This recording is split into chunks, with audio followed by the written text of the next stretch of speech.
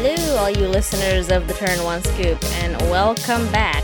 I am Big Boy 1, and today we also have Big Boy 2, who is out somewhere today. Yes, me, the biggest of boys. What the fuck is this intro? Okay. The biggest boy number 2, am somewhere today. That's where very crowded. Very crowded, huh? Yeah, it's super crowded. And also, for some reason, it's very high. That has nothing to do with the episode, but it has something to do with where I am. But yeah, it's pretty. Everybody's doing trading. Everybody's hanging out. Pretty nice space. A lot of commerce going on. Have any idea where I am, Michelle? Well, I don't have all the magic knowledge you do, Pablo. The only thing that I can guess is Command Tower, because it's a tower, but there's no commerce going on there. What is it, Pablo? We're exchanging life totals in the Command Tower. I'm kidding. Jokes. No, today I am in the land High Market. That is the clue for the episode today. I don't know if there are more fitting cards for today's episode, but High Market was the one that came to mind first for me, and that's what I ran with. Yeah. Because do you know what today's episode is, Michelle? I do know what today's episode is, Pablo. Oh yeah? Yeah. What is it? What is it then? Today we're gonna talk about playing at your local game store. Oh, what? But can't I not do that anymore? Well, at the time of this recording, COVID vaccines have been going out, so technically you can, but you still want to be safe. Wear your mask at all times still. Oh, nice. And don't take it off. Keeping it topical. Thank you, Michelle. Yeah. Yes. Not that this is only for COVID reference either, by the way. This is just going back to your LGS or going to your LGS for the first time. If it, other than this weird preamble that we had, if this was say 2019 or something, most of this advice will just apply. It'll always just apply. For the context, most of us are just coming back to our LGSs for the first time because of COVID. If you were just going to your LGS for the first time ever for something else, like maybe you're a time traveler and you went 3 years back into the past, who also cares about Magic but have never gone to an LGS before. What a specific example. I mean, look, man, you figured out time travel, so you can do whatever the fuck you want. Obviously, nothing matters to you anymore. Live your best life. The first thing you do is just to go to an LGS store 3 years ago. Yeah, the time traveler can just do whatever the fuck now, You know what? Enjoying I'm not life. Judge. It's fine. Yeah. Okay. Also, some of these are just really good tips. Maybe maybe you're an enfranchised player, you've gone to LGSs for decades and decades, but for whatever reason, some of these things just might have never occurred to you before, and it'll help you out. So hopefully, we'll give you all some good information today. Okay? Yeah. Okay. Well, Pablo, today you are the professional, because as of this recording, I've only been to a game store officially once. Officially. Yeah. Yes, so officially Michelle has gone to this game store once, because we're only counting either EDH nights or FNMs. Yes. Because any other day, nobody's fucking there. for most game stores, yeah. I mean, I've been to a card shop and a local game store to buy cards, but I've never actually been there to play Magic. Yeah, and from what I hear, that's what most of these places are for. That's true. 50-50 buying, 50-50 playing, so, good stuff. Alright, Michelle, since I'm gonna be, Well, I mean, we were both there, so you can give the perspective from a new player's standpoint. Uh huh. You can do the topic. And so I guess a good place to start is, what to do before you, I guess, get to the local game store, or just kind of, as you're getting there. The pregame, essentially. Well, one thing that I have always done, whatever game store it is, if it's a new game store for me, whether it was back when I was just starting to get into Magic, or even now, I call the shop and ask, what days are y'all's EDH nights? Or do you guys even have Magic or EDH games at all? Because you never know, man. Like, Pokemon had a booming resurgence. I doubt that anyone is playing it, but, there might be the odd card shop where it's gotten so saturated that people are actually, like, filling up the tables for Pokemon again. It's just Pokemon night. Fuck Magic. Oh no. Oh, save us, Post Malone. Make us relevant, please. Look, I'm pretty sure that Magic is as relevant as it can be, okay? Oh, it can always be more relevant. Posty, posty. Anyway, so yeah, that's something that you can always check into. I mean, that makes a lot of sense. Yeah. Like, imagine, Michelle, if you go to a local game store and it actually is Yu-Gi-Oh! Night and you're decked out in, like, all this Magic gear. I would be very embarrassed. I'd be like, oh, I'm taking a look at your cards and totally not in to play anything. Oh, and then, man. and then walk out with a card that I totally didn't need. Oh, God.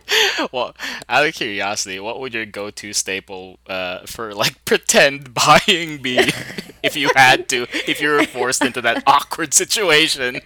Hey, do you guys have a counter spell that I can buy? Oh, my God. Oh, you're disgusting. That's your go-to. I mean, it's a common enough card, right? Like, people know what it is. Chances are they'll probably have it, and you can never have too many counter spells. I mean... Yeah,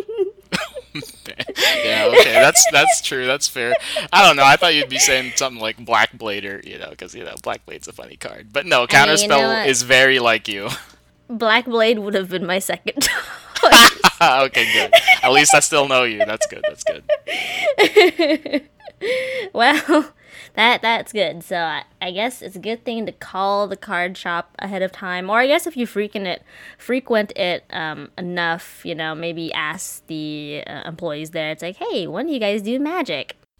Because there are some, like, the most obvious day is always going to be Friday, because Friday Night Magic works out. But it's, some people, it never occurred to, hey, you guys have an EDH day, or is there a day where EDH players play the ones that can't make it to Friday night? Because I have visited three game stores where it was basically some people just work the night shift or just work weekends. They can't make it for the Friday, and this is the day they all sort of decided to play. So, always good to know. Another thing that you should ask about, and this is actually something that was relevant to what happened when we went to our local game store, our little excursion, is asking what the food policy is.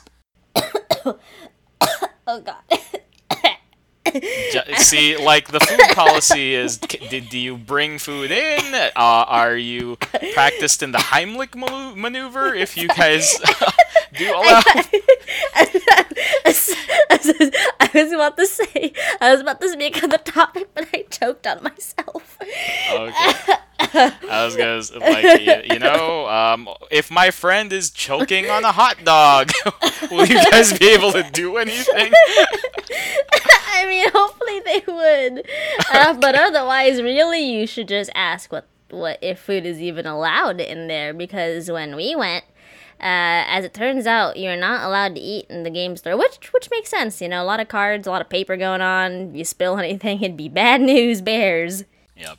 And some places do allow food, or some places are so very strict about food, because what Michelle and I ended up doing, we DoorDashed some food, and the DoorDasher came in and dropped off the chicken, and we just hid it under the table. We wrapped it up so the smell wouldn't go everywhere.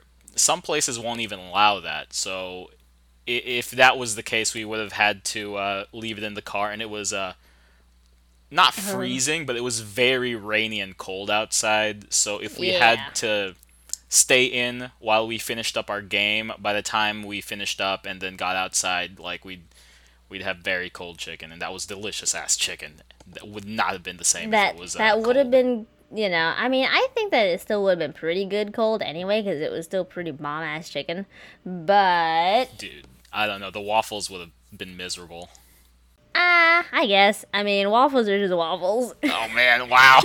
We have different opinions about this. Oh, look, waffles are totally delicious, and they're significantly better than pancakes. First off, Okay, all but right, fair, fair, fair. That's true. That's very true. after the crunch goes away, it all just becomes like cake or bread. Okay, It's all all the right, same fair. Um, to me. so there you go. Find out how strict their food policy is. There are also other considerations for knowing the food policy. Say if they do allow food, such as what concerns would those bring up? Do you think, Michelle? Well, I did mention this a little bit earlier, but spilling your food is always kind of a big scary because, while a lot of people will have their decks sleeved, it's still not nice to know that, oh no, all of my soda or all of my water has just spilled on my playmat and all of these cards, and it's like, yikes. Yep, exactly. So I mean, this is a weird thing to think about, but we're gonna sprinkle in some very good tips. Well, I consider them good for very common situations all throughout this episode, and this is gonna be our first one. If you know that your local game store is very food friendly, maybe they serve food themselves or they allow outside food. The food thing, it's one thing. The thing that you have to worry about is drinks. So if you know that it's a very drink friendly place and maybe it's next to a gas station or something and they have big slurps everywhere, or maybe the store itself is selling these big slurps, what you can do is normally people sleeve their cards with the top side of the card facing the opening, right? Yes. And they're double sleeved most of the time. Double sleeving usually protects the cards from spills, but it doesn't protect it if it's a complete drenching. What you can do actually is still double sleeve, of course, but sleeve the card the other way around so that the bottom edge of the protector, say if you were looking at an Ultra Pro sleeve where the hologram is, you put that on the top of the card and sleeve the inner sleeve backwards and put it in that way. If the drink is being spilled towards you instead of coming from you, because like, look, if you spill a drink, that's your own fault and drench your cards because we're not taking into account you being the fuck up. We're talking about other people being the fuck up. Yeah. If somebody spills their drink that way, it'll take more time for the drink to go around the card and up the sleeve rather than just going like Just completely in. like in it without Yeah. any. So I don't know. It's a weird thing to think about, but if you start sleeving it that way, first off, no game store will care. Second off, on the off chance that the miserable thing does ever happen to you, at least all you have to worry about is replacing your playmat and not your cards too. Well, I mean, chances are, if it's just like water, just dry it off. If it's soda, can you put playmats in the washer, Pablo?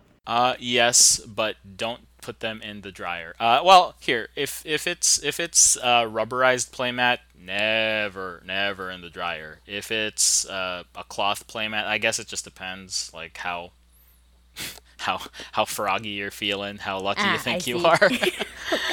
So I guess, assuming if you just put it in the washer, wash it on cold.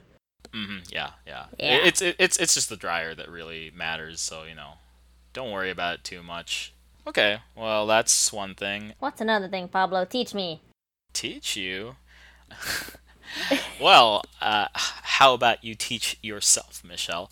What Oh. was the most facilitating thing that was there in the LGS that you had that helped you play like or find the game the easiest?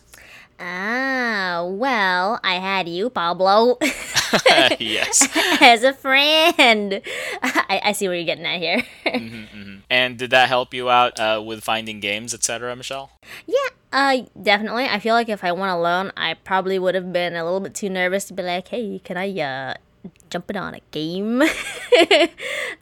Or maybe just not play at all, honestly.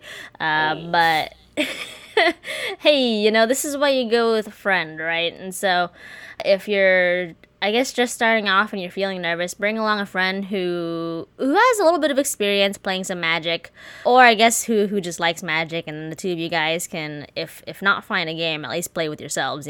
Yup. It just makes things so much easier when you're with a friend. Like, first off, it takes you approximately half the time to find a game because you already have half a pod with you.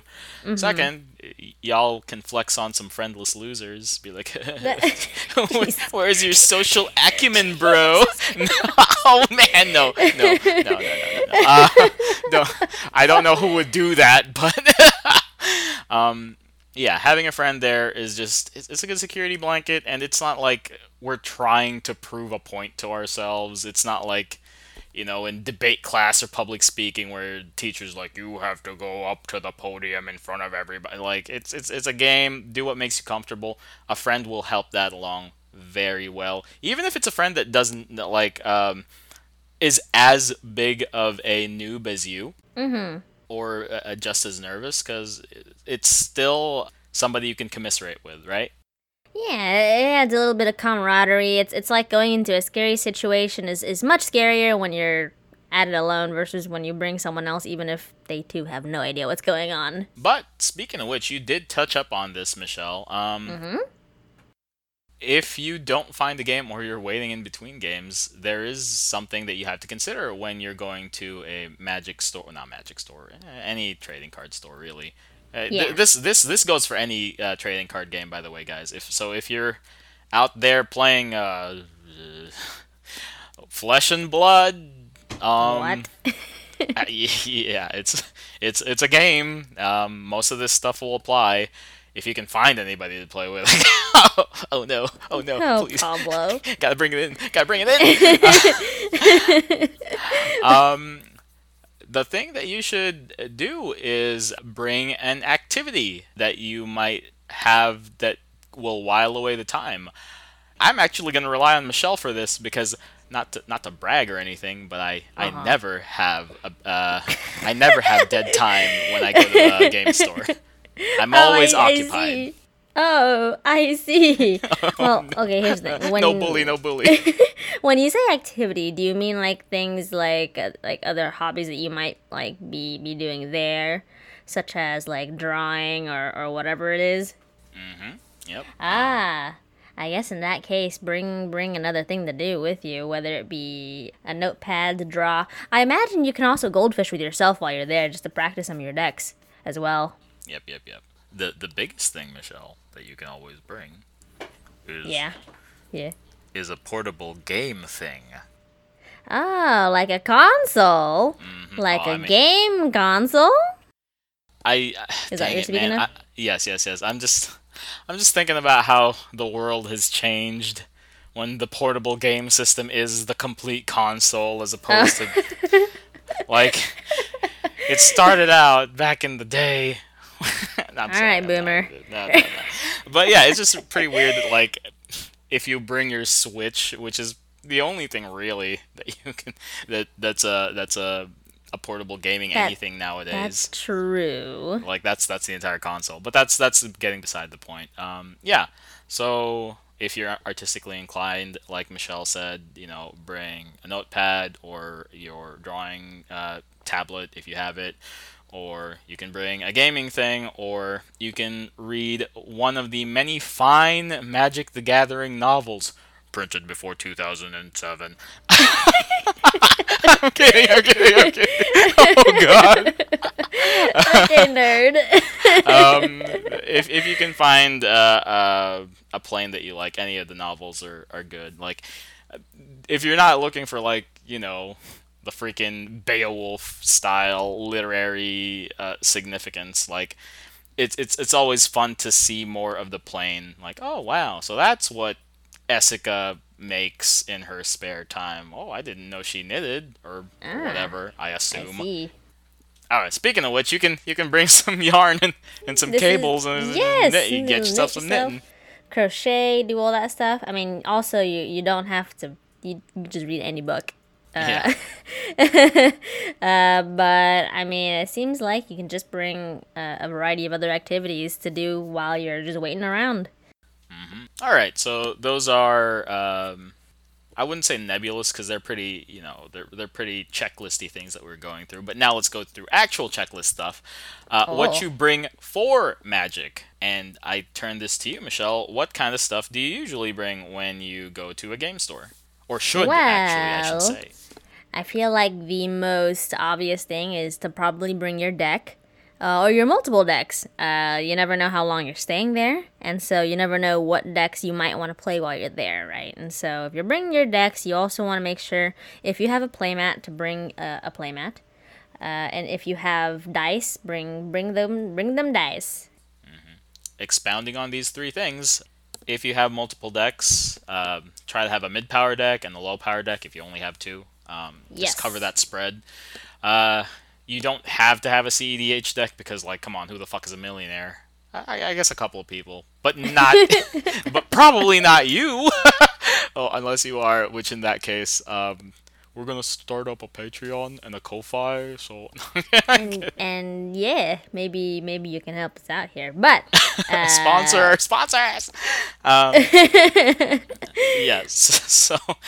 So the mid-level deck and a lower power deck. If nothing else, you can always just get a regular precon, and that should cover any low-powered needs that you need. Playmat. Now, some people are vehemently against having playmats. Not vehemently, but they have really? like nah. I'm exaggerating, but some people are just like they don't care about playmats at all. Like Huh. they just do not think of him. They don't. Now, for you, the player, one thing that the playmat guarantees is real estate at a table. When you have a playmat, guarantees at least you'll have 4 rows of card space, and I don't know how wide usually these playmats are, but at least you'll have some space. The people on the other side of the table, probably not going to be happening anytime soon because of COVID. Social distancing is still pretty in effect in a lot of places. But if you live in somewhere that has like a high population of vaccinations and you're vaccinated yourself, you don't care. They won't be edging in, elbowing, putting their crap on top of your playmat. It guarantees you a spot when you have a playmat. That is true, but also it just kind of feels nice that you're putting your cards on top of a surface that you know is probably clean, versus on a table which who knows what may be on that table. Oh yeah, that's right. And if you are one of those millionaires with CDH cards, you don't want like your Gaia's Cradle to be all grodied up with like boogers Yikes! and junk. Yeah, Yucky. yeah. One thing to think about is bringing a spare playmat, just like a junky $5 playmat that maybe you got at a Magic Fest or something, just in case you ever meet up with those weirdos who don't like playing on playmat. Excuse me, not that they don't like playing on playmats, that they just never think about playing on playmats because it just unifies the table a little more. You can tell which cards are actually being played or which is just like somebody opened a booster pack to the side and there's just like crap all over. Like it defines what the battleground is. Yeah, and it usually helps make it less cluttered too, and so that's always just nice for the eyes. Oh yeah. Oh hey, check it out. And if you have a playmat that you like, has a picture on, at least you'll always have something nice to look at. This is true. um, on the potential chance that everything else around is not very nice. Yep. If you are sick and tired of looking at Goku Weeaboo's fifth playmat of What? anime titty girls, like at least you can look down at your superior Western Western Teza Karlov titty girl. Ha. It seems like this is a personal issue for you, Pablo. Oh no, it's not.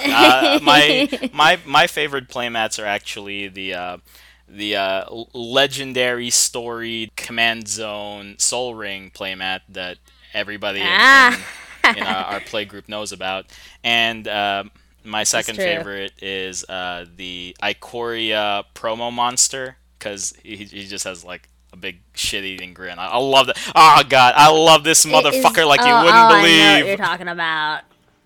Oh, I know what you're talking about. It's your I'm gonna be a Yeah, troll playmat. it's the playmat that I play my Will and Rowan deck on. It's it's pretty. Oh, Hey man, do you like Storm? I love Storm. How'd you know? Oh, well, I guess you're the wrong person to ask. Never mind. Okay. How about you, Michelle? You got any playmats that you like? I only have three playmats. Only one of actually, I didn't buy any of these three playmats. Not a single one, So really? Wow. no, because my first playmat Harry bought for me. I don't remember the occasion, but Harry bought me my first playmat, and it's very pretty because it's got all these little paint splashes on it, and it's very artsy fartsy. And I'm like, yes, this speaks to me. And so that's really nice. And I guess that would be my favorite one because it's my first one. It just looks nice. And then my second one I got from a friend for Christmas, and it's a playmat of Okami, like the video game. Yeah. Dude, This is I my thought favorite all video of those game. playmats were playmats that you bought. No, I've not bought a single playmat. Wow, Simp City over there. I'm kidding. I Wow! kid. Wow, Pablo. And then the last playmat you got me also for Christmas, which is, I think, the Dreamweaver A Sphinx? dream trawler. Dream Trawler, Dream something Yeah. Sphinx. Those are the dreamy sphinxes for my sphinxy babies. Yeah, it's not Simp City because I'm one third of the population of that city. Then, oh Jesus. Okay, so yeah, there Oh, you go. Pablo. That Yeah. surprised me. I did not know that you did not buy a single playmat. What playmat would you buy if you had to buy one? Like, let's say you just. I don't know. I'd have to come across one that I really like. I mean, there are some that I really like, but I have three playmats, so it's like, do I need to buy another one? Like, if we go to like a Magic Fest or something, and I come across a fucking beautiful playmat, then I'll do it. Well, I'm just saying, there are four players in EDH, Michelle. And what if you meet those four weirdos who don't like playing with playmats? Like. I mean, then I guess one of them just fucked. No, we'll get you to that. We'll get you to that That last Magic playmat. Fest. Yeah, we'll get you to that last The playmat yes, and Magic yes. Fest. Um, and what was the last thing that we were talking about? Like basic stuff is dice, right? Yes, nice. That's also something that like I can't force anyone to buy anything other than the the notion of hey you've probably spent money to buy an EDH deck. That's like the one precursor that I would say hey you and I Michelle can demand of our audience is like buy a deck. Or have someone make it for you. I guess I don't know. Well, just in any case just have that. That's the one material possession that you should have. Period.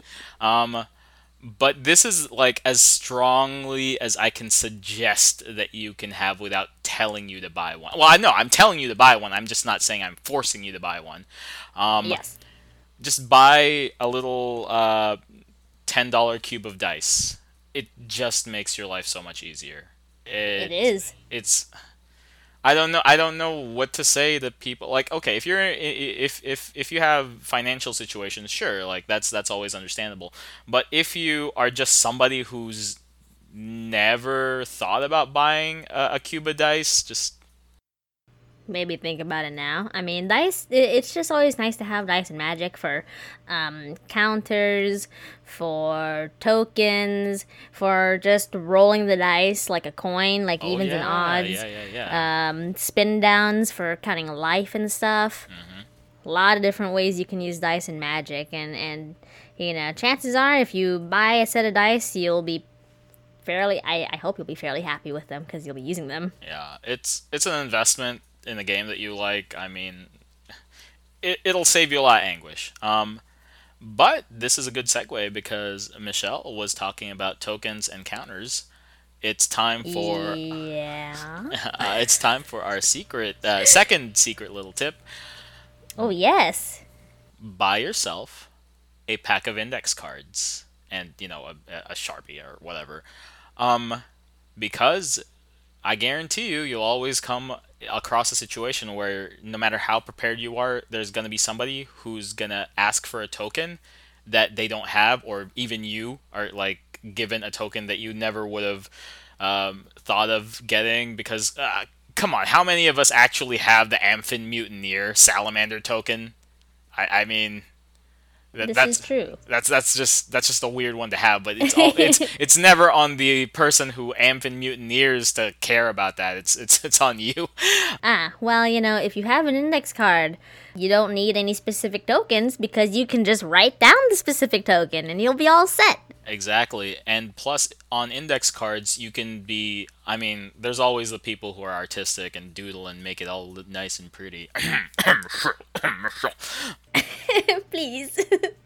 But if you have a token that needs a little bit more substance to it, needs a little bit more text. Say somebody copied exactly a creature that's already out in the field instead of like making a 1/1 goblin, say, you can just jot down notes on the index card to remind you what the fuck is happening on your field. Because the thing is, like, what was I saying? A lot of people just fucking forget what the token is if they don't have anything ready, or if they have a token that they like and it's nice, they're not gonna write on it.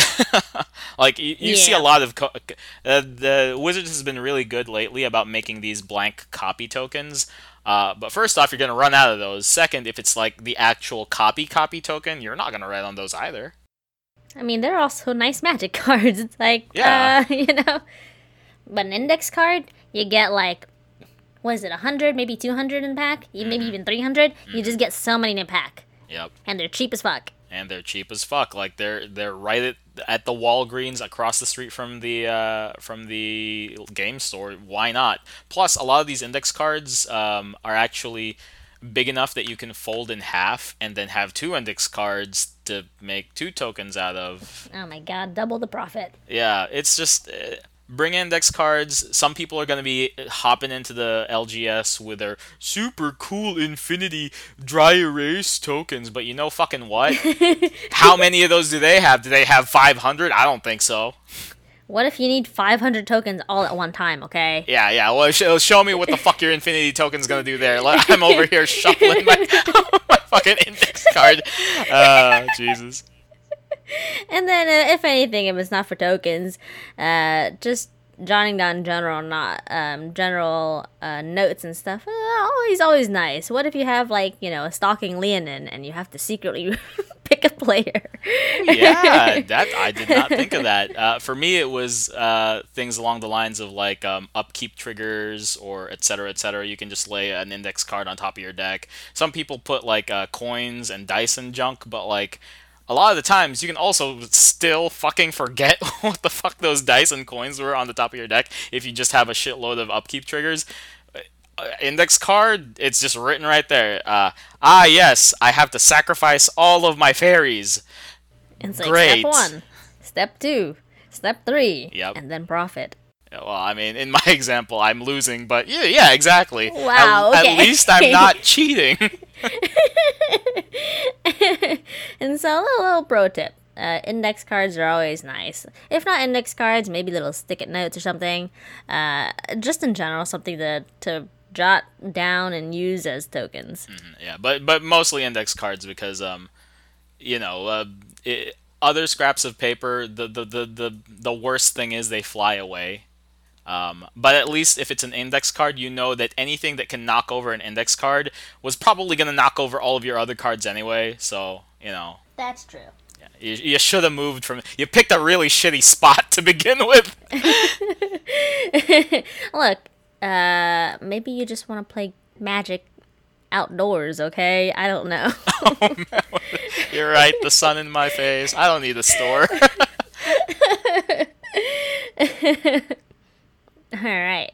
Well, apart from our secret tech tip, Pablo, what else do you do when you're looking for a game?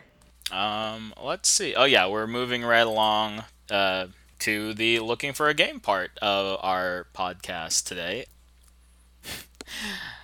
I think this is a little tough one because Oh yeah. it does depend on your courage. And I know that's a little hard for some people. It always Well, is, and I'm yeah. very sympathetic to that. Some things that you can always try to do is if you're fortunate enough to have a very friendly local game store, which they most of the time are, call ahead from the comfort of your own home. I know that that's where most people feel the most comfortable and safe at. So at least you'll be in the safest mindset you'll ever be to ask for this. Call your local game store, say, hey, I blah blah blah, I'd like to play a game, etc. Do you guys know who I should ask at the store? Is there some old head that's very friendly and blah blah blah? Like, is there I somebody I should look see. out for to play with, or are there like certain things that help me play when I'm there?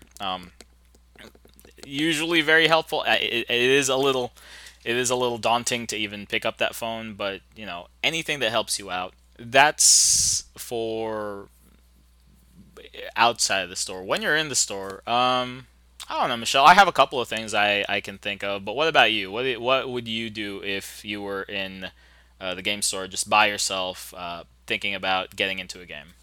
Well, I guess if it's just me and I'm in the mood and I'm feeling gutsy, if a pod is already in a game, I probably just go up and ask, hey, are you guys doing a game too? And if you are, can I jump in? Oh, that's pretty good. Asking for a game in progress, that is a good strategy. Usually, you'll be able to gauge how how these guys will be playing, or how you'll be meshing with them afterwards. But don't metagame, by the way, if you're doing this. But just figure out whether it's not going to be too taxing for you to be playing with these guys or asking them Yeah. again. Um, that's a really good one. Unfortunately, it does all boil down to a little bit your own gumption to get in the game. Yeah. The one thing I will say is that, hey, you made it to the game store. You're almost there. It's just a couple more feet and a couple more sentences, and you're gonna live out that EDH dream of yours of dying to Scute Swarm. Well, if you don't have the courage to up and ask someone, I can imagine if you just kind of sit there hanging out, eventually someone might just come to you and ask you for a game. And that is Right? nope. That is exactly what happens. Just set yourself up, put your playmat down, send put out this big ass tower of your cards, because if anybody is playing standard in 2021, excuse me, standard is still alive. It's just professional standard that's floundering.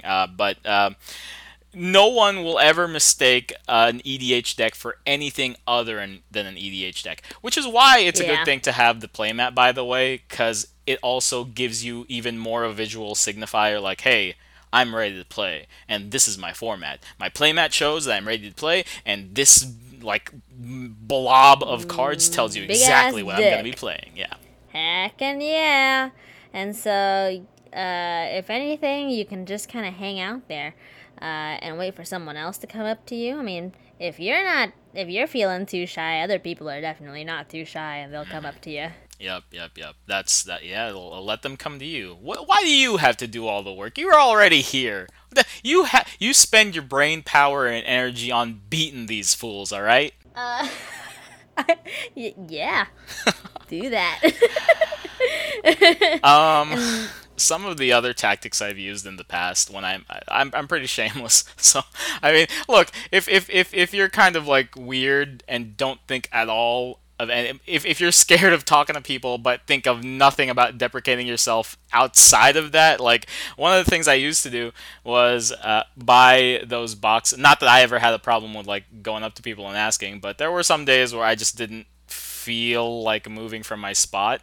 So those 1,000 card towers deck boxes that people have, I keep draft chaff and like draft lands in those, so they're pretty weighted down. I wrote on them, and this is looking for EDH game here, and it's just oh, you literally make a sign. yeah, I literally made a sign because I just did not feel like I was feeling that whole I do not give a shit. I don't want to walk over there. I don't want you to confuse me for a modern player. Look at this thing.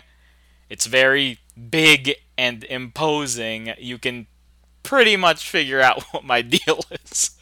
Well, you know what? I guess that makes sense now that I see.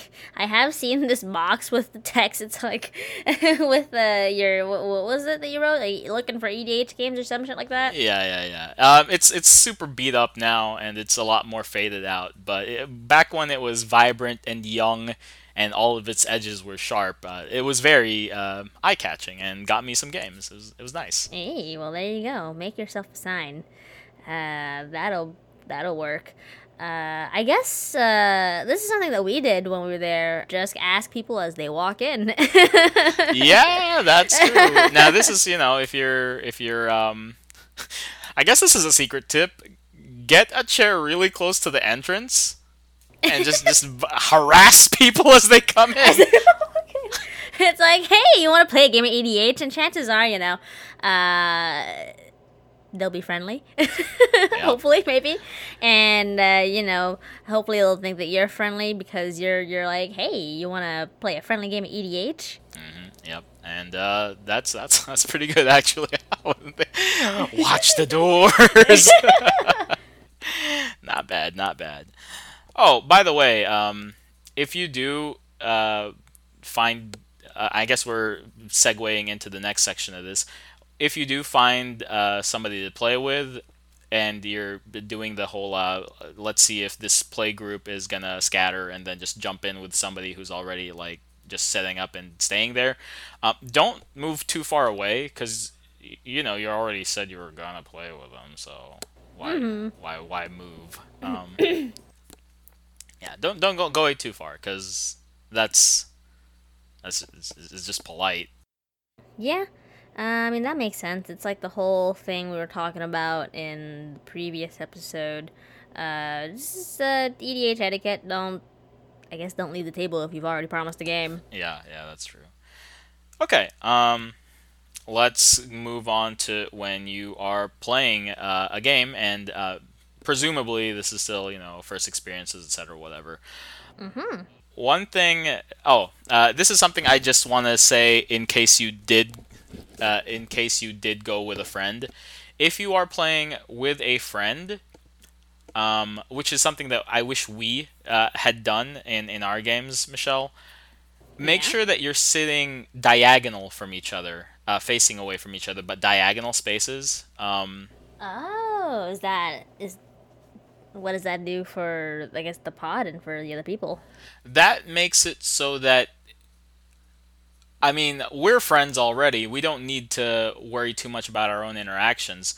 Um, But if we spread out a little, that means it's easier for you to talk to both of the new people rather than the one person that you're intimately familiar with. Oh, a social tactic. I see. Exactly, exactly. You'll either be looking right in front of them or they're just right next to your side. I mean, I know that the distance isn't too crazy when you're talking about diagonals, but actually, in the days now of social distancing and COVID, the person that you'll have the most trouble interacting with will always be the one in a diagonal with you. If you're in a store that like maintains 3 feet distance or 2 feet distance apart from all the players, um, or have the plexiglass wall stuff, the person Yeah. that you are diagonal with will have the most interference to interact with or to talk to whenever you're playing. So it's always better to have that person be the one that you know you have no problems with or like can read easily rather than the two strangers that you just sat down with. Yeah, I mean that makes sense. If anything, too, it kind of helps everybody to kind of play with each other instead of just kind of oh, I'm sitting in front of my friend and they're sitting in front of their friends and they're having their own conversations. We're having our own conversations. It's like we're playing a game, but it's not kind of we're not all in the game together, you know? Yeah, that's right. You get to be a little bit too clicky if you, I mean, clicks of two, but Oh. yeah, I also know, Michelle, that you faced that problem with the second game that you were playing with, didn't you? Yes, I did. Yes, I did. Which I guess I don't know if we're gonna talk about it now or we're gonna talk about it We'll, at the we'll talk end. about it later. But Yeah, yeah, um, basically the two people were just in their own little world. this is true. They seemed to be very close friends, and so they were just playing with each other, and was like, yeah, yeah, yeah, yeah, and I'm like, they seem like nice friends. I'm just gonna sit here and watch. Yeah, and unfortunately, that watching turned into a binge marathon on Netflix because some people just aren't gonna interact with you as well as you'd hope if they Yeah, don't have a reason to. So, that's true, but that's just something that you kind of expect when you're out yeah, socializing normally anyway. right. So, put yourself in situations where you have a better chance of socializing, etc., etc. And plus, you might make some new friends too, so that's always a nice thing. Yeah, exactly. Be a card shark, always there at the game store. Anyway, Heck, and so yeah. I wasn't expecting us to go that deep into seating placement, but it's something to think about. It was also one of our little secret tech things for this section. But let's move on to more normal things when you're during a Like, game. uh huh. Let's see here.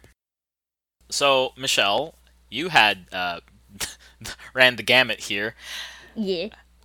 Temper your expectations always, because it's never always going to be like the games that you see on YouTube. It's not even going to be like the chill games you see. You don't know what kind of games you're going to get into. I When, mean, that's just kind of the thing when you're playing with strangers. You don't know yeah, what that decks they have, and you don't know what personalities they have, and so sometimes you play a really like chill pod, and the next pod, all of a sudden, someone's pulling out like a silver bordered unset card as a commander, and it's like, oh, this is what we're doing today. Okay. yeah. So temper your expectations. You never know what you're going to get when you're out in the wild.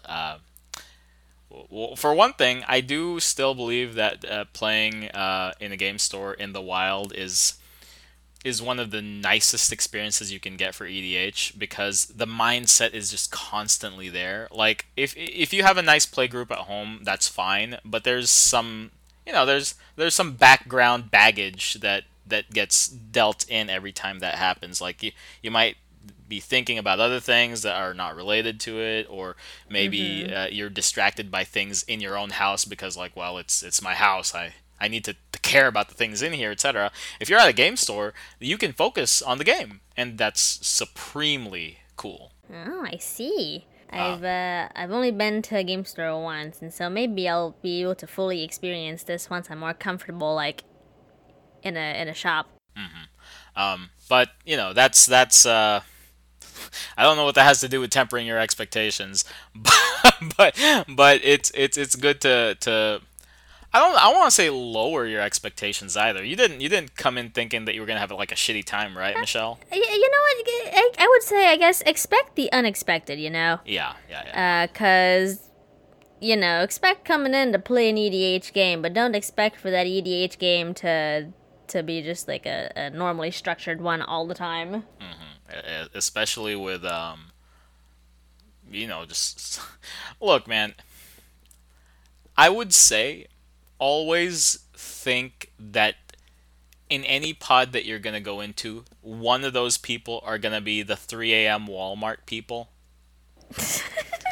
The people of Walmart! Yeah, just one of them might turn out to be a people of Walmart person. So that's actually I think that's a pretty good rule to have, right?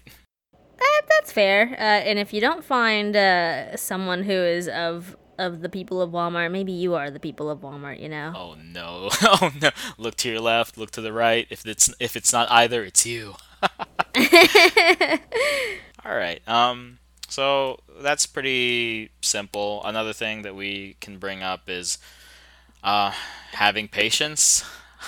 So Yeah. we brought it up in our uh, etiquette episode that you should hold yourself accountable for how long your turns are. Try not to go over 10 minutes if you're in a stranger's anything unless like there's a real reason to.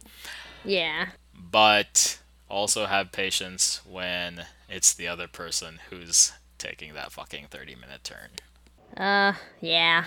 That, I mean, like, we already mentioned this in the etiquette episode, but I mean, of course, it doesn't feel good when you're waiting for someone to I guess play their turn, especially if it's a long turn. But sometimes it happens, and you probably don't want to make too big of a fuss about it. You know, it's just if it happens, it happens. You just move on.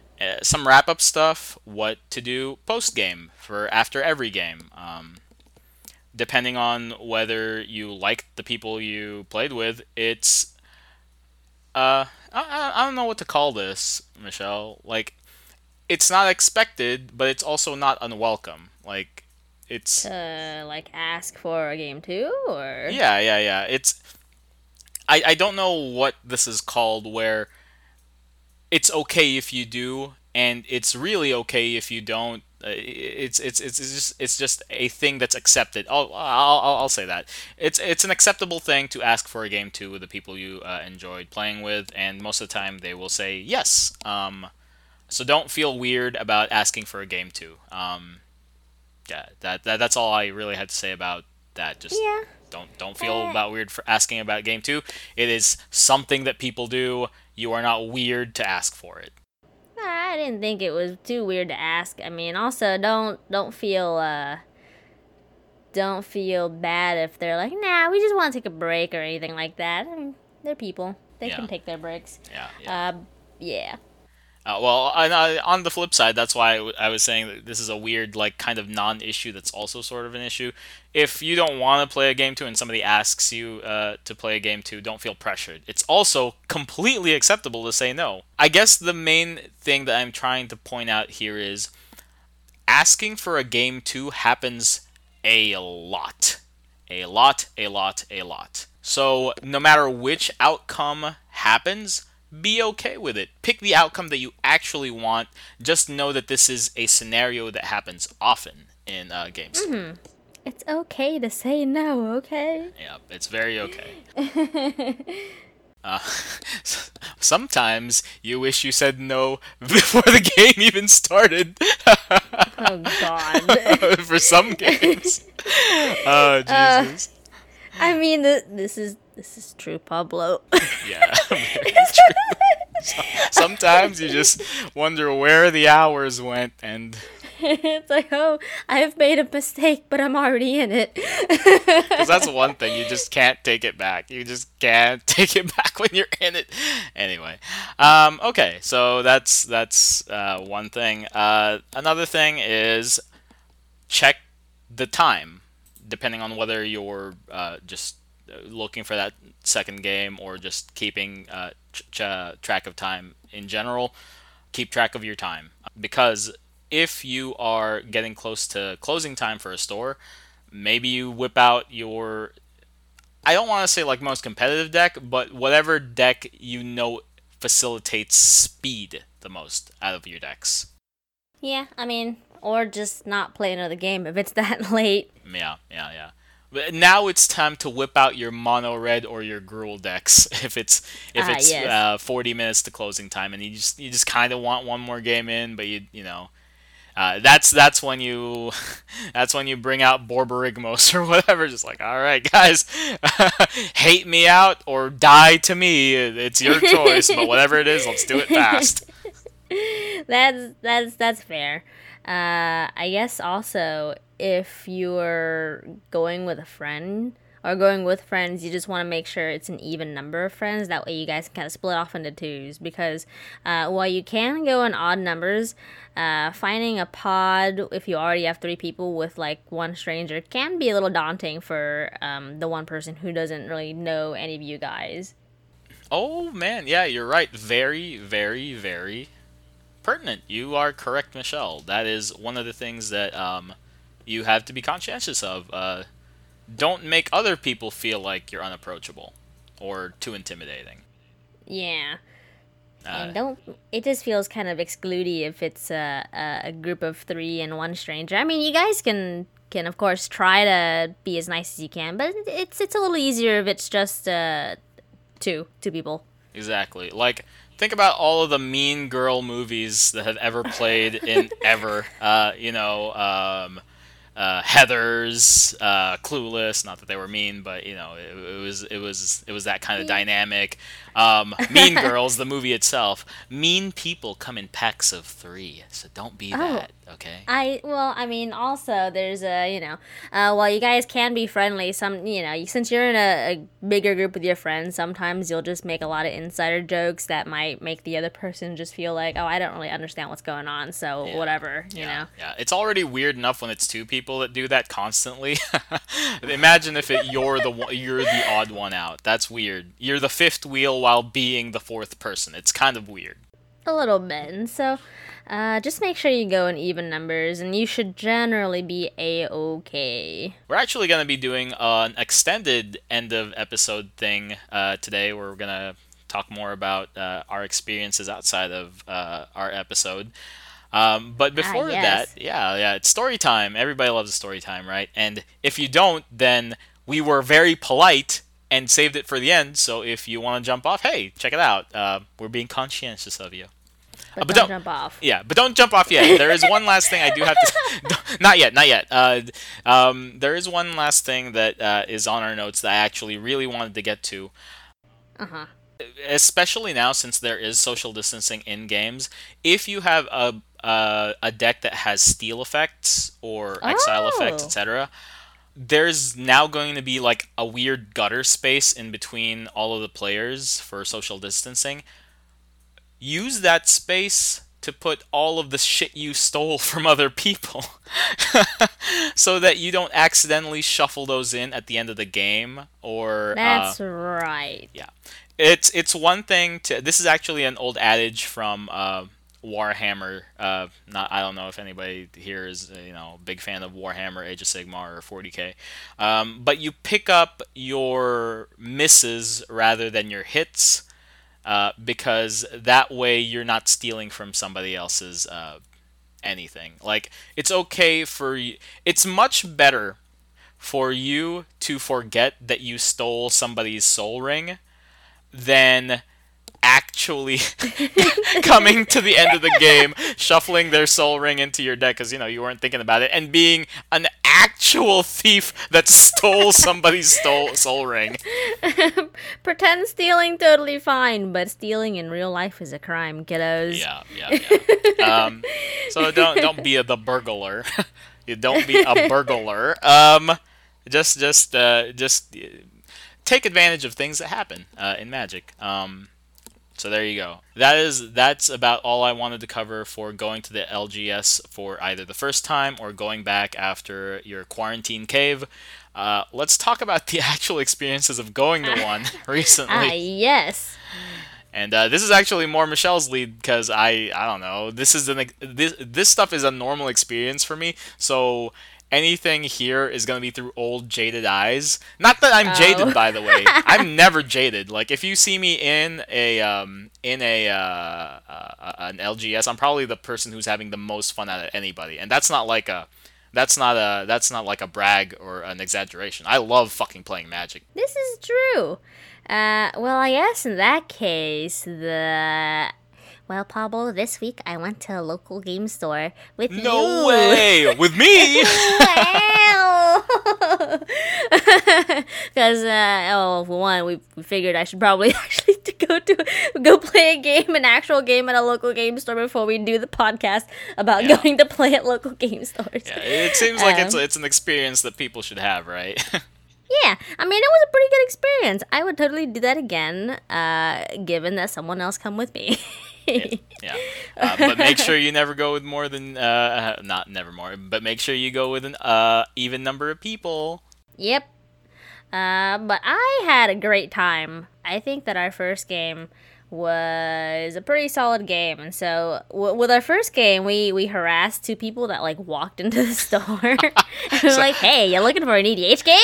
Yeah, we're putting these are lessons learned through experience, y'all. This isn't theory. This isn't gamecraft. We absolutely practice what we preach. So harass people as soon as they come in, always. I mean, it was mostly you doing the harassing. I felt like for a good chunk of it, I just kind of sat there. I'm like, "Hi guys, Oh man, I'm here playing a game." oh Jesus, make me the villain, okay? I'm kidding. There's nothing wrong. Look. There wasn't anything wrong with you asking politely for a game, okay? It was like, I feel like if it was me, I would have just sat there and I'm like, yes, what do I guess I'll just walk up and ask for a game, or maybe wait for someone to come up to me. I don't know. No, then you would have employed the other tactic of laying out your playmat and putting out your EDH deck. Oh, if you have like a pre-con deck box, not that you are playing a pre-con deck or anything, just have that out too. That actually like really makes it easy for people to understand that you're playing EDH. Like as soon as they see a pre-con box, they're gonna be like, "Oh wow, look, you're playing EDH. I will play with you," because it's one of the easiest things to see, as opposed to like a fucking game cardboard tower that you made a fucking sign of. Like some people might think you're weird. I'm sure. I mean, it worked for you, so I'm sure it'll work for everybody else, okay? Everybody else. I mean, what was it? If I remember correctly, it was two other guys that came up, and I don't remember what decks they had, but they were very much so. We asked them, and they're like, "Yeah, only if you're playing casual because we fucking suck." And I'm like, "Yes, we're playing casual, please. I also want to play casual. I don't have a CDH deck." Oh yeah. If you guys don't know, in our store, or in the store that we went to, there is a so the most consistent people who always go to that store, a majority of the regulars play CEDH. So, like, I didn't realize this. No, well, not a majority, but the most stalwart people there are some CEDH players. Like that's more that store's meta is check to see who you're playing with, because chances are it's very good that they might just fucking bop you if you're not ready. So that's why they were asking. That was good. Yeah, but I do remember the cards that they played, or decks they played.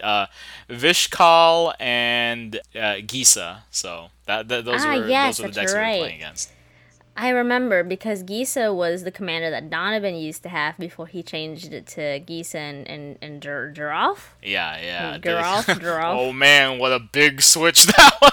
Oh, adding blue, huh? I'm kidding, of course.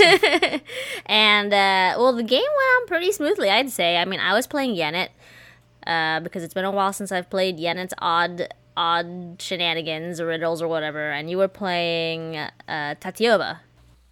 Yeah, because that's my go-to deck. That's my comfort deck. It isn't real. I mean, yeah, it sort of is my comfort deck, but my real comfort deck is Will and Rowan. Nobody wants to fucking play Will and Rowan. At least, Hey guys, you playing casual? Yeah, I'm just playing Will and Rowan. actually, no. Here's the thing: people really do actually like playing Will and Rowan the first time they see them, because Is it because they don't know? yes, Will and Rowan, Kenrith, are one of the rarest commanders you can find, which is why I was kind of playing them. Well, they might not be so rare anymore because, they just had their whole big yeah, lore push and, et cetera, et cetera. But before then, they were only in Battle Bond, and nobody really knew anything about them or how to play them. So they're always happy to see it once because, like, wow, how unique, how cool! I've never seen these two before. What a new experience! Like, 90% of the time, that's what happened because nobody fucking plays Will and Rowan other than me. And then And then they realize it's a very, very, very functional Storm Super Friends deck. It's one thing if it's a Super Friends deck, it's another thing if it's a Storm deck, and once they see that, oh god, it's a Super Friends Storm deck, well, pain. But I don't remember playing against it, and so maybe I will have the same experience. But the game went pretty smoothly. I mean, they were pretty nice guys. I remember us being fairly chill. They made a lot of jokes about you being a stupid Simic yeah, that's true. player. Yeah, dude, sometimes I wonder if my friends think I make all of this shit up that I do. I don't. What do you mean? I really don't. Like the memes that I pull out sometimes for Magic, like, haha, everybody hates Simic or whatever, right? Like, nah, dude, like, people really fuck out in the wild. Everything I say is with with like not a shred of experience, but like with a mountain of it. So Ah, I see. Well, I believed you to begin with, but it was actually interesting to see people in real life. It's like, oh, I see Simic Valley, of course. Yeah. That was a fun game because it was the textbook fun EDH game. Textbook fun EDH game.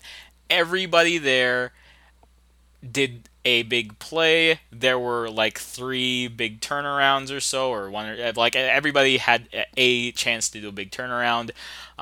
Somebody was getting mana screwed. It was just a fun ass EDH game.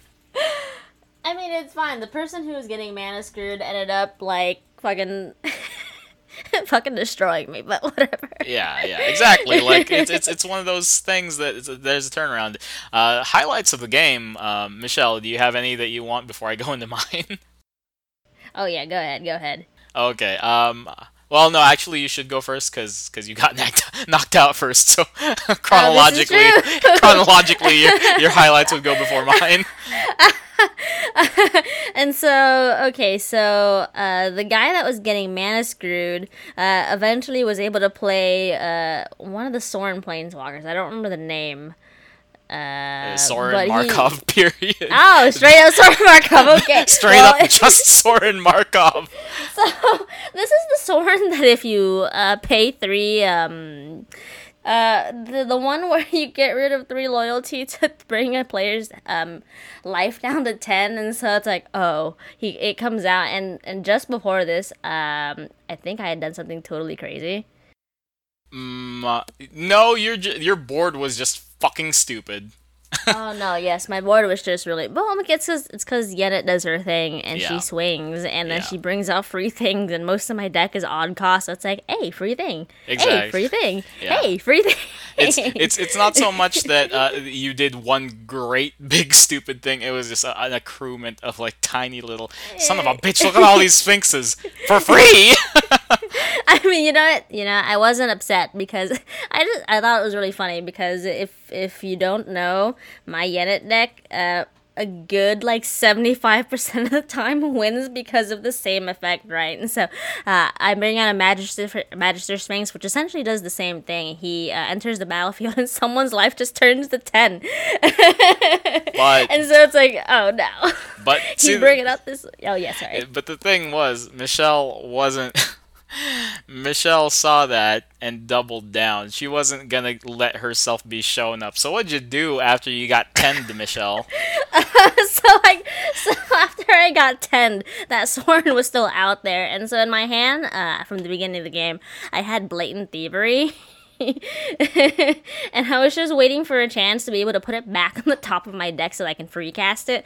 But at that moment, I was like, well, fuck this shit. I'm literally just going to hard cast Blatant Thievery and steal this Soren along with like the other dude's like Mana Rock and I don't remember the creature, but it was the creature that let you play 2 lands per turn. Azusa, yeah, you stole my. Oh man, you fucking stole my Azusa. You know what? That was fine because I was also getting mana screwed. In my Tatiova deck, 44 lands in there, and I was getting fucking mana screwed. I was paying 5 mana to do 1 fucking ramp effect. That's how hard up I was, because like I had the Merfolk Looter lady, so I was literally paying 2 to draw, and then casting whatever like Kodama's Reach I had there. I just 5 mana for a land in a Tatiova deck. What was my life, dude? I mean, it was fine because by the end of it, you had all the land. Oh, that's and true. Then people were like, No, but we're getting ahead. We're getting ahead of ourselves. We're getting ahead of ourselves. That's true.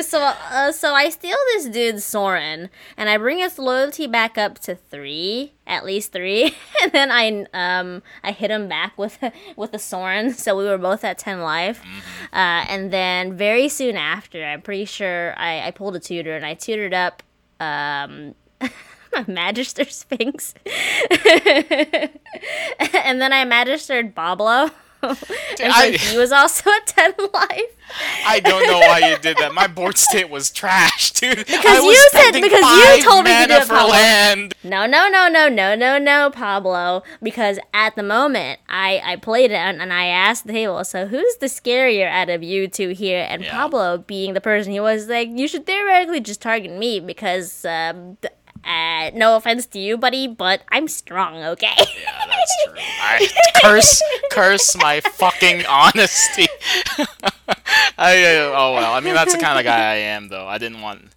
The dude was like, so the other guy that Michelle deemed unworthy to Magister Sphinx had actually been making all of us discard our cards since the beginning of the game. So by the time that Michelle had Magister Sphinx out and was choosing targets, the guy only had like 1 card in hand. But I was a Tatiova deck. I had 4 or something because it's Simic trash. Never no cards. So like, if the proper threat assessment was me, I was the proper target. It still didn't feel good because I was fucking like, I spent 15 mana on 3 goddamn lands, Michelle. Well, it was fine because I Magister Sphinxed you, so I was already pretty happy by the end of that game, because it's like, man, you know what? I Magistered 2 people today, and if I had come across another, like a bounce, like Amuletu, or like my other Soren, which I also have in this deck, I would have totally done it again, alright? But at the end of the day, hey. It works. It did. Which is why I have Sword and Magister Sphinx in there, okay? And I would have to hard cast Soren too. He costs 6. He's not even like an odd cost card. But at the end of the vampire player, he pulled out a Blood Artist. Mm-hmm. And I think he board wiped. Oh yeah, no, that's exactly what he did. And then he totally just like killed me, and I'm like, well, I guess I'm out. I'm outie, bro. I'm outie, buddies. But it's okay because 3 people in that game got Magistered. One of them was you, but I mean, this is true. But the joy of, dude, I hate Magister players.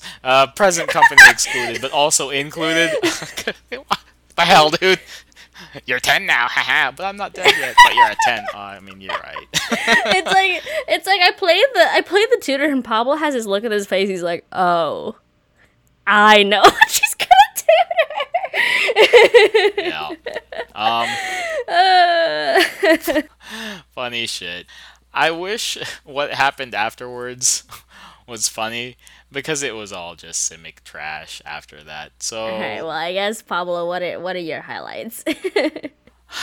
in that game specifically, uh, I played Boundless Realms. Was that the one that like drew you the 10 land? Yeah. Such a good card. It's such a good card. So, I was fucking manaless. Yeah. So I was pretty mana screwed, and then all it takes to fucking get back from that is one Boundless Realms. By the fucking way, Boundless Realms, I know it's a 7 cost card, but you're already in green, so it shouldn't be too hard of an ask.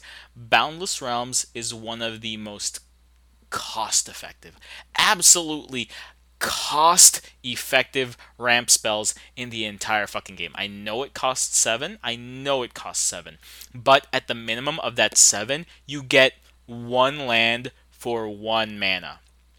Cultivate doesn't do that. Oh. Rampant Growth doesn't do that. Those weird fucking Hydra ramp cards don't do that. Boundless Realms is the just the most economical ramp spell in the entire fucking game because Huh. that's it gets you 1 mana per land baseline. Baseline, it will give you 1 land per mana that you spend into it. So after that, anything after that is actually making it even more of a value. Like, can you imagine if you paid 1 mana and got 3 lands from your deck Man. with no fucking just no repercussions? Like that's not like yeah. Man, that's true. Yeah.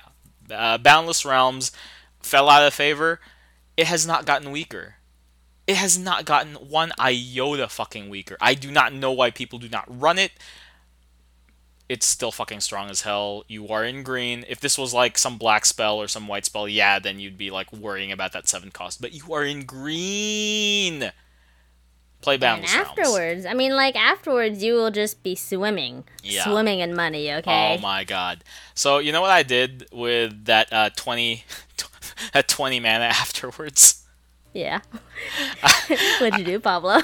I drew like 17 cards off of fucking Blue Sun Zenith, and then after that, equipped Black Blade onto Tatiova. Oh my god, that's right. and the thing is, like, at that point, because I've been drawing all these fucking cards, one of them was a Rogue's Passage in my Lands Matters deck, so I was like, alright, I got 35 land on the field, here's a Black Blade. Here's Rogue's Passage. Here's Rogue's Passage. You die, dude. And that's how I won the game, by the way. For real, dude. It's like at the very beginning of the game, you spend a good chunk of time. It's like, oh god, my land, where is it? Look. Think of it this way: if that had happened earlier, then the game would have ended earlier. I don't know, dude. I like lands. Have you ever ramped, Michelle? Have you ever ramped? I have indeed ramped before, Pablo. It's the best feeling in the world. Okay. Well, that was our game ones. That was a pretty good game one. I get the feeling that I don't know. At first, I was kind of concerned because I was doing pretty well in that game, and one of the guys was, of course, mana screwed. So I was I was feeling worried if what we considered weak was not what they considered weak, and it's like, oh no, what if we actually are strong, but we don't know? But I was told it was totally fine. No.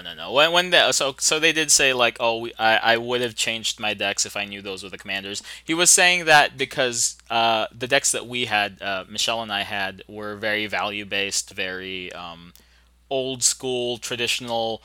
Don't do anything till turn 4 decks. He was just saying that he would have played a more aggressive deck if he kind of knew the people that we were, or if he was like metagaming a little bit. Well, he didn't, so it was all good. I mean, he couldn't have possibly known either. I mean, Right. Like he was just saying, man, if only I had pulled out one of my more aggro decks, I would have probably won. Just hypotheticals, which is fine. I mean that's true, but it is what it is. Yeah. Unfortunately, they didn't want to play a game 2 with us, which was fine. Yeah. Well, we got to eat some chicken, so who cares? That's true. Some good ass chicken. That was really good. You're right. I didn't eat all day that day. Yeah. And we met up at like 6, so it was like 6 in the evening. I'm like, I don't know what the fuck I was doing, not eating, but that was some good ass chicken. Okay. But hey, but I had been eating that day, so I wasn't like starving like you. And let me tell you, Michelle, as somebody who was mostly full, that was still some fucking good ass chicken. Like, I had no reason to want it more like you did, and I still fucking enjoyed the hell out of that chicken. Dang, what was the name of that chicken place, Pablo? Urban Chicken Store. Oh, is it Urban Chicken? Actually, you know, let me. It's Urban pull 'em Chicken up something. here. Yeah, but we can talk about that later. Urban Chicken Land or whatever. It's okay. We'll Urban Bird Hot Chicken. That's That was way the name of worse. it. That's way worse than the made up names I was giving. But if you're ever in Houston, what was it? Michelle, what the fuck was it called? Urban Bird Hot Chicken. That shit was really good. Oh my god, it was so good. It was so good. Yeah. Oh man, and they only needed 2 strips too. Like they were like I was worried when I saw the menu. I was like, oh yeah, we're only gonna give you 2 tenders. I was like, oh, well, at least they have the waffles there too. Huge. They were big, man. You know, primo stuff. Also, we're an EDH podcast. so let's get back to the EDH. How is Well, Oh, you know what? No. I want to save your your game for the last. So my game too. okay. We split off. There was nothing really to say about this game other than the fact that I was incidentally stacked by 2 people. Like I was just playing my Estrid deck.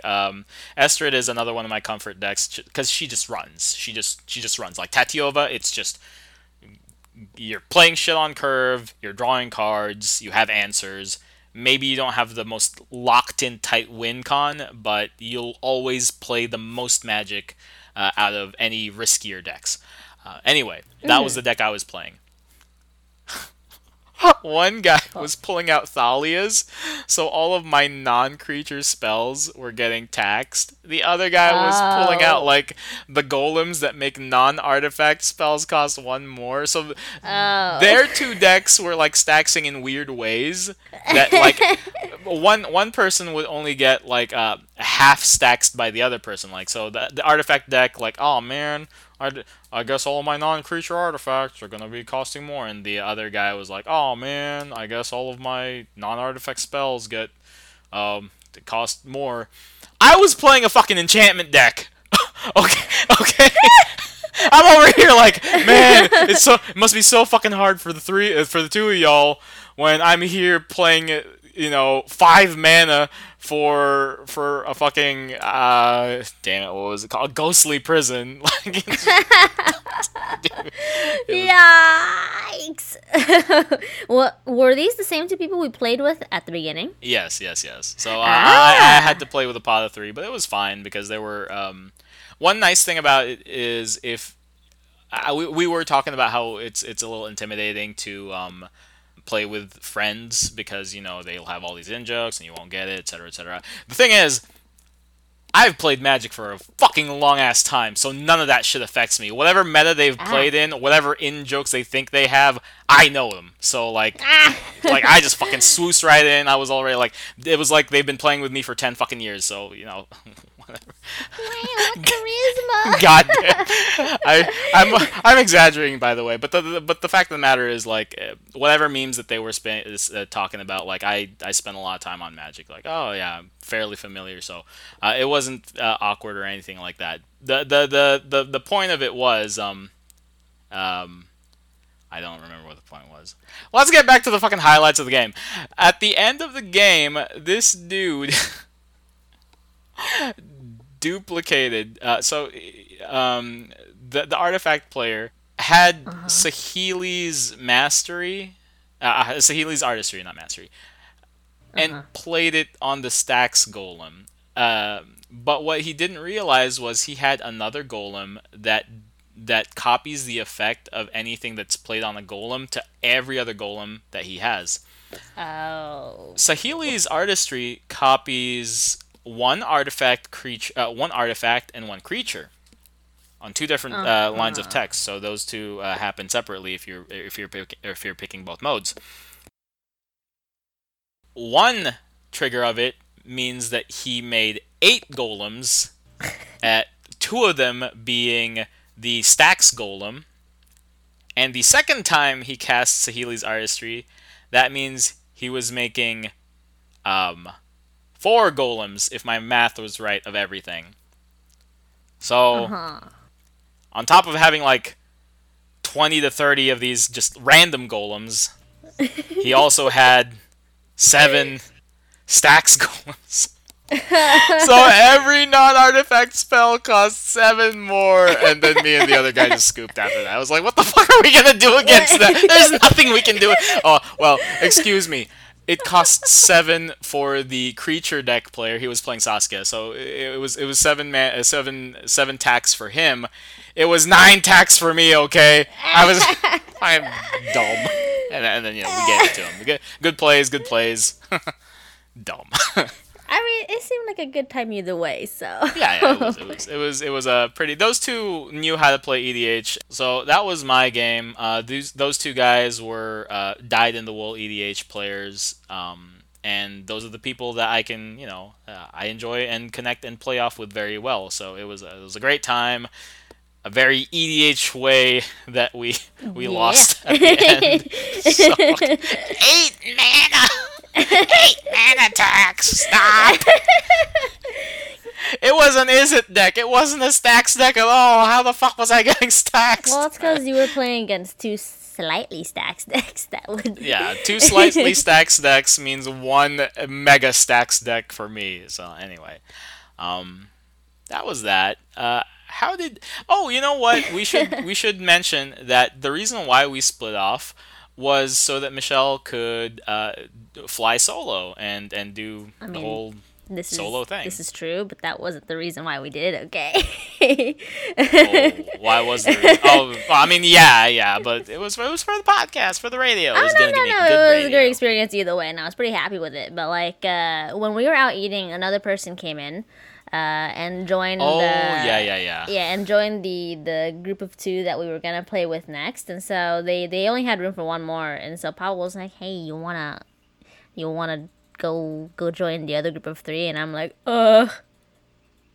I mean, yes. Right. Now, yes, no, that you're right.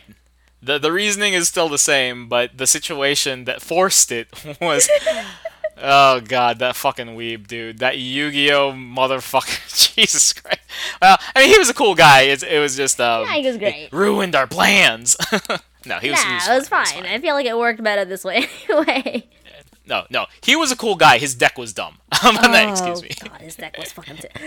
We'll get into it, but like, I joined that pod, and in that pod, the two people that we were already going to play with were already pretty close friends, as it seemed like, and so it was those two, and then it was two other strangers, and so it was me, and then the guy in front of me who walked in and joined that group, right? And so I go up to the table. I'm like, hey guys, I'll be joining you guys here, and they seemed like they were pretty experienced, and so they were talking at magic lingo in me, and I'm over here sitting like, I don't know what you guys are talking about. I don't know any of these cards you guys are telling me, and I'm like, so I had to preface like immediately. It's like I play Magic, but I've not played Magic long enough to know all the memes. Okay, y'all. Which kind of made It's me feel like a pleb, but it's fine. it's okay, yo, Michelle. I was overhearing a lot of it. They were not talking about like recognizable magic memes. Those two were Oh, fucking in their own goddamn world oh, with their okay. secret Well, ass language. Like you're fine. You were not. I will bet you money that the other guy, the other stranger in that pod with you, Goku Weeaboo, He was just as fucking lost, dude. Okay, well, cool. Because I was like, I had to say straight up, and like, I don't know what you guys are talking about. I've played Magic, but not long enough. So we start kind of talking about the power levels of some decks, right? And so, they were asking, I guess, what power level are your guys' decks? And so they were talking about how their levels were like ranging from like 7 to like 2 or whatever. And I'm over here like, oh no. I don't actually know what power level my decks are compared to these things, and so I'm like, by level 10, what deck do you mean? And essentially it was just like, oh, win at turn 2 CEDH, right? And so I'm like, okay, if that's a 10, then Athreos technically has a 2-card combo in it that makes it a little stronger than normal, so maybe I'll put it at like 6? That's where Athreos would be now. By the way, just small insertion here. The power rankings mean nothing now. In this post-COVID world, they mean fucking nothing. Oh. Nothing. Like, there used to be something to it back pre-COVID, like, because everybody was, like, watching the same things, everybody was playing the same meta, etc., etc., etc. After COVID, when everybody had to, like, squirrel up in their own places, the enclaves became so much more tighter, like webcam EDH, like you had your own small ass community and you only played with those people. Like, the power levels are just so all over the place now. A 10 is a 10 is a 10. Like, a 10 is still, like, you know, Urza Scepter or whatever, CEDH.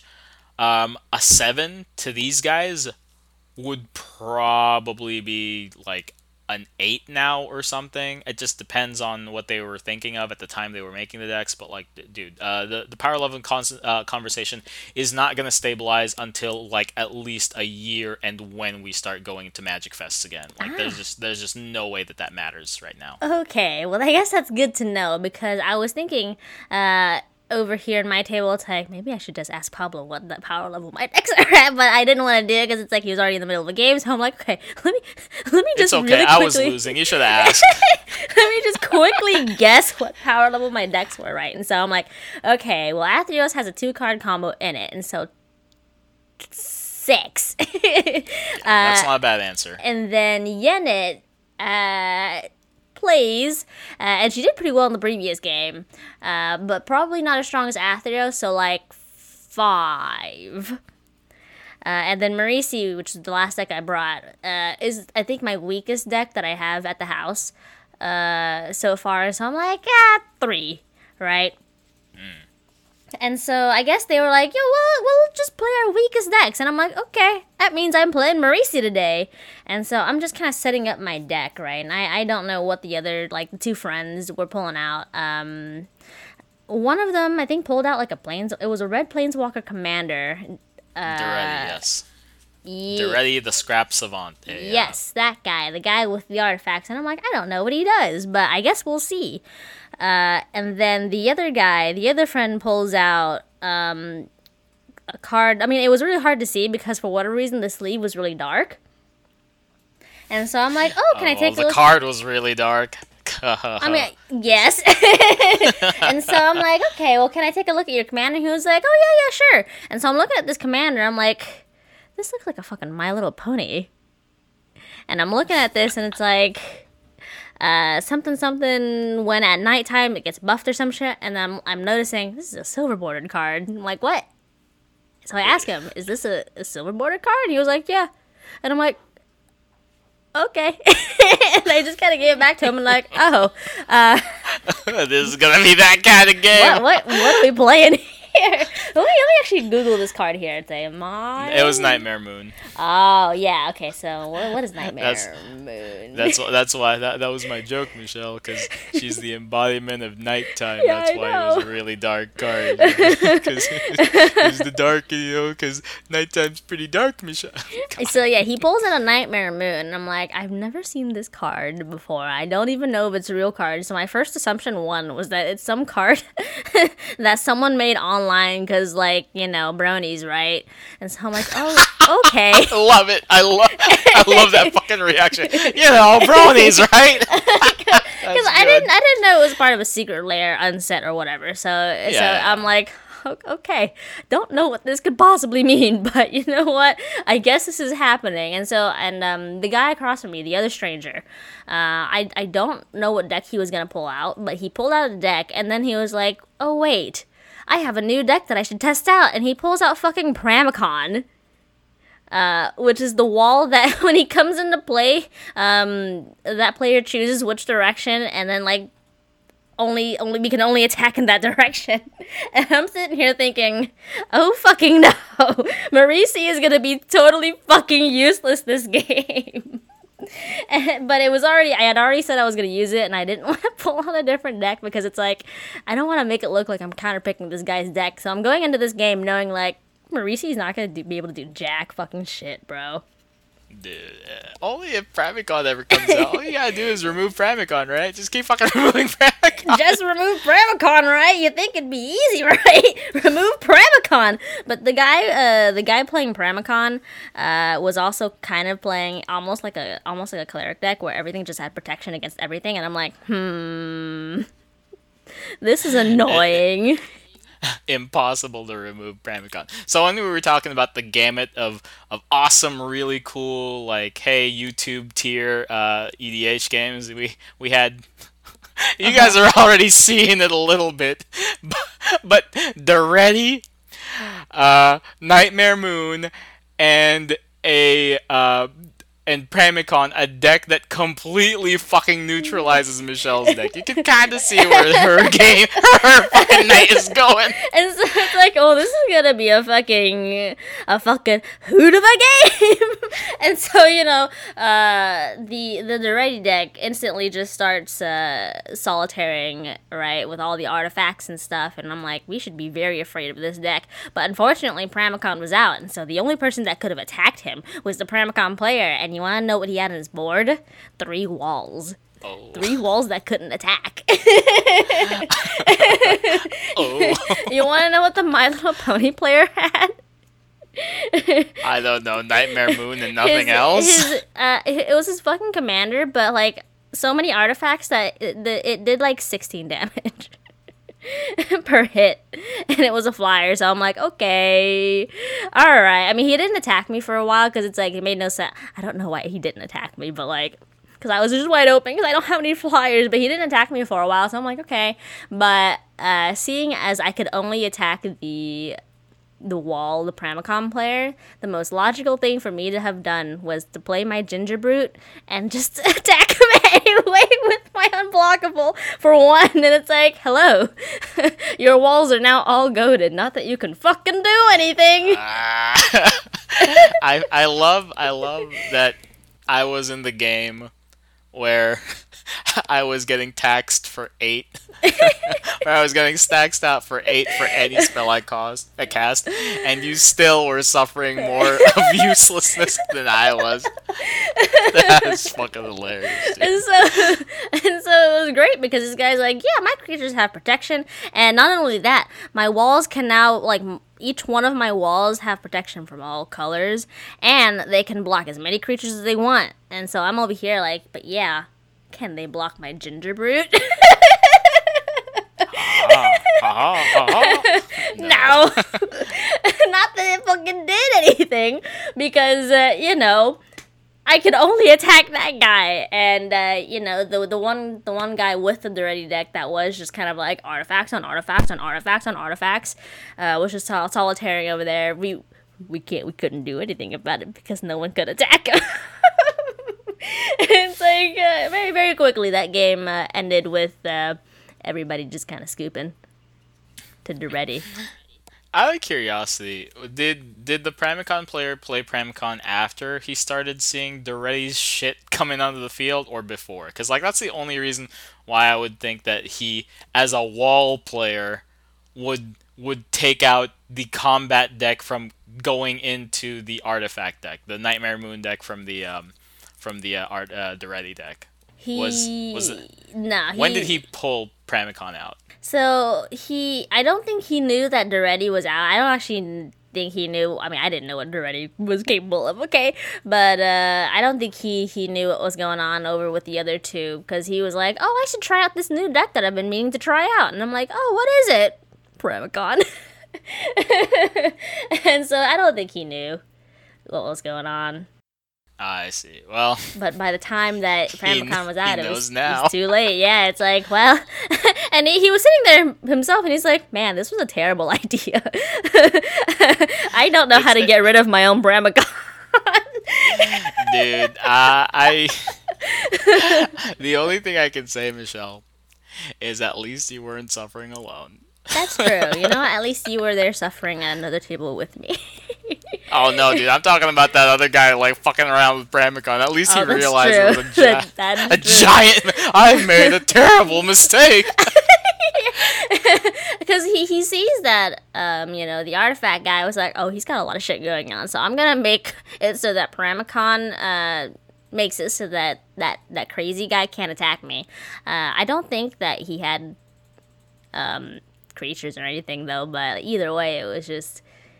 That was a struggle of a game, Pablo. That's fucking funny. Oh, God. That is stupid. Oh, Nightmare Moon! Yeah, it's like eventually the game was just going nowhere, so the My Little Pony guy, like, just started hitting me, and I'm like, ow, I can't do anything about it. I fucking take this fucking 16 damage. It sure is nice to play EDH. Heckin' yeah. Variance is so cool. Yeah, and these two guys were very much so. I assumed they were close friends because they were very much in their own world, talking to each other about their memes and stuff. And like the guy, the My Little Pony guy was like, "Man, I should have played my Stacks deck, right? Because Stacks is life and Stacks is the only thing that matters." And I'm sitting here, I'm like, "Oh no." Are these kind of people? These people that roll up and just like, "Hey, Stacks is the greatest, y'all." Bro, we were talking about people with like either insane mental fortitude to like take the stings and barbs and arrows of people who hate Stacks, or people who are completely fucking oblivious and clueless. And they just play whatever the fucking they want anyway. These guys were in the second category. There was no like mental strength going on, no stoic like I must do what I must to win and win for my archetype. Nah, these motherfuckers were just like, Stacks. Yeah, I mean, he didn't pull out his stacks, which was nice, because it's like, oh man, you guys said you were going to pull out your weakest decks, okay? Don't do this. I pulled out my weakest deck and I got fucking ripped, okay? Yeah, these guys. I know those two too. It was like, here's the problem. I didn't realize that. Okay, so the one guy that played the Duretti deck, I mean, there's nothing I can really think about to do. I could not have in my wildest dreams imagined that there was going to be a My Little Pony deck without discussion, by the way, which is oh, okay. Small aside, if you are playing an uncommander, you're supposed to this is another one of those social contract things. Ask the table if you can play the silver border. You don't just assume that like, hey, I can play this, right? No. Most people are going to say yes, but come on, be cool. Ask first. Yeah, so, you know, when he pulled it out, I'm like, well, I guess this is just happening. I'm not going to call you out on it because I'm, you know, just not going to do it. But also, like, really? Yeah. Second thing, there was no... fucking My Little Pony. There was no way I could have ever fucking predicted that the Paramacon player was gonna that you were gonna play Marisi against a Paramacon player. I'm sorry, Michelle. I've seen a lot of games in my day, and I've seen something like this happen. Just wasn't expecting that to happen that night. I'm sorry, the first Michelle. night I'm very that I went sorry. out to go play Magic with strangers. Bro, look, man. I told you it was good. You reached the highest of highs for fun games and the lowest of lows of meme games. Funny shit. What a great time. But like, I could tell these two were like I guess just really close, because at one point in time they started reciting the Team Rocket anthem. Alternating with each other, and then it comes to the part where I guess Jesse and James say their names, and then they replace Jesse and James with their own names. And I'm like, what the fuck is happening? What is going on? What a good time. Yeah, dude. It. There's nothing wrong with it, though. I mean, like, they seemed like they had fun at the very least. I mean, I had fun, too. There was a lot of friendly banter going on around, at least with me and the Pramicon player, because we were both strangers at the table. So it's like, oh, hey, what? Attack you with my Gingerblade. Or not Gingerblade, Gingerbrute. Lol, I can't block. I guess I take it. I like that I like that, like, in your head, Gingerbrute is already morphing slowly into Gingerblade. Because it's perfect. Gingerblade. It's such a good name. Gingerblade. Oh, but, that was my second game. It didn't last very long, but that was because the other two were playing some pretty crazy decks, okay? Yeah. Hey, on the bright side, he didn't pull out his Urza High Artificer, or the other dude didn't pull out Grand Arbiter Augustine. Jesus, is that his Dax commander? Yeah. Oh, okay. Yeah, it was. I mean, like, I know those guys. Don't worry about it. It's just, damn it, dude. So, like, no, dude. Like, I turn around and look at what the hell is happening over there, because I'm like, I'm over here going like, man, this game is shit.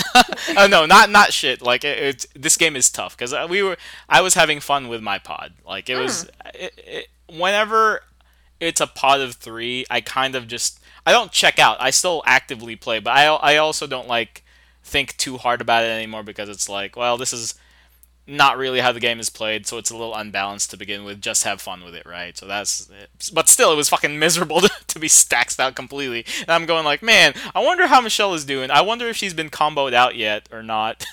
I mean, like, that's how you lost eventually, but the road to dying was worse than the death itself. I mean, I also had fun with my pod. I mean, it was just kind of an interesting experience, but yeah, like, it's fun in the way that LSD is fun. It's like, damn, this is really fucking interesting. It's a little scary, or sometimes a little boring, and sometimes I don't know what the fuck is going on. But you can't say it's not interesting. That's true. I mean, at one point in time, the Duretti guy was just playing artifacts and artifacts and artifacts and just tapping things. And I'm like, I don't know what's going on, and I'm not going to ask what's going on, because it's just going to be a lot of things. And I'm like, okay, I'll just let you keep doing what you're doing. Because I can't do anything about it. And I'm going to let this pony attack me because I can't do anything about it. But, I mean, that game ended pretty quickly, and then just as quickly as it ended, they also, like, immediately bounced really quickly. It was kind of weird, actually. It's like the game ends, and then they immediately just pack up and just, like, power walk out of there. I'm like, okay, that was strange. They power walked out of there. I mean, is that what they actually did? No, I mean, I don't think they didn't. I mean, they didn't power walk. I'm pretty sure they didn't actually power walk, but it was very much so like, all right, we're done. We're packing up immediately, and it was just leaving. And I'm like, oh, okay. Oh my god, no, I mean, like, dude, I know these guys, and it's like, I wouldn't put it past them to just like fucking, all right, power walk time. Whoop, whoop, whoop. Dude, that's funny. They just like, oh no, they're gonna turn into pumpkins. It's time to power walk out of the store. You know, next time I go to a local game store, maybe I also just stick in Jora in there. Have one somewhat strong deck. To be fair, you know what? If you played Jora, they probably would have had like a more interactive time with you, because that's something that those were the CEDH players that we were talking about. Like, yeah. if you play a CEDH deck around them, they start to, like, you know, pay more attention to you, basically. Like, most of the time, those guys never pay me any heed unless I pull out Narset, or, like, eventually, I'm sure when I do complete it, Selvala. Like, that's just, you know. Well, I mean, like, that's just the kind of players they are. I see. Well, they seemed pretty nice from the beginning. It was like they were very accommodating. They're very nice guys. They're very nice guys. It's just, you know, they know exactly. I respect them because they know exactly the kind of game that they want. Yeah. And they always try to seek that game. Yeah.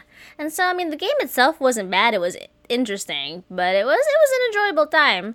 But I guess I can see where you're going at, because after a while they were just kind of in their own worlds and just doing their own thing on their side of the boards, and I'm like, That's the downside of bringing somebody who's close with you. Like sometimes you do kind of lose yourself, but it's whatever. Yeah. But I guess this is why you mentioned sitting diagonally from each other. So you know what? Next time, that's what we'll do. Yeah, that's what we'll do so that other people won't, you know. Yeah. Well, so that we won't do that to other people, I guess. Yeah. Yeah. All right, I think that's the end of the episode. Oh, I guess there's one thing. Yeah. I've started doing the thing that I was talking about. My way of doing a push for our podcast. Popular. The only way I can think of to to popularize our podcast is we're artists, so Yeah. I'll do something with art. I think it's a pretty clever Will and Rowan Kenrith comic. Shout out to Will and Rowan Kenrith, my twins, my kids. So I made this comic. Basically, only one person online has ever made this joke, but it's a very good joke, and I wish that somebody else put the effort to popularize it. Rowan Kenrith, in every sense of the word, is a fucking Disney princess. Yeah. You know how we are fucking joking about how Will Kenrith makes no fucking sense. Like, he's like a fucking buff ass mega mage, heart of gold, but kind of dumb dude. It's like he there's a lot of contradictions there. Rowan Kenrith works so perfectly well as a concept. She just fits so well in what she does because she is an absolute 100% fairy tale princess. Fairy tale princess from Eldraine that is majoring in theater and performing arts. Wait, is she actually? Yeah, she's in Prismari. Ah, dude. You're right, in the new set. Yeah, no, exactly. You're fucking right. When it first came out that Rowan was from Eldraine and she was a fairy tale princess, I guess people were starting to make the joke, like just a little bit. Like I have only seen one post ever about Rowan Kenrith being a Disney princess. But like I get it. Like you know, just because she's a princess from a fairy tale kingdom doesn't, you know, automatically make her a Disney princess. Disney princess. You know, you look at Fiona from Shrek. I mean, she checks the she checks some of the bubbles, but like unless you have something more, she doesn't like fit that role too exceptionally. But when Rowan went to Arcavios and Strixhaven, and it turns out that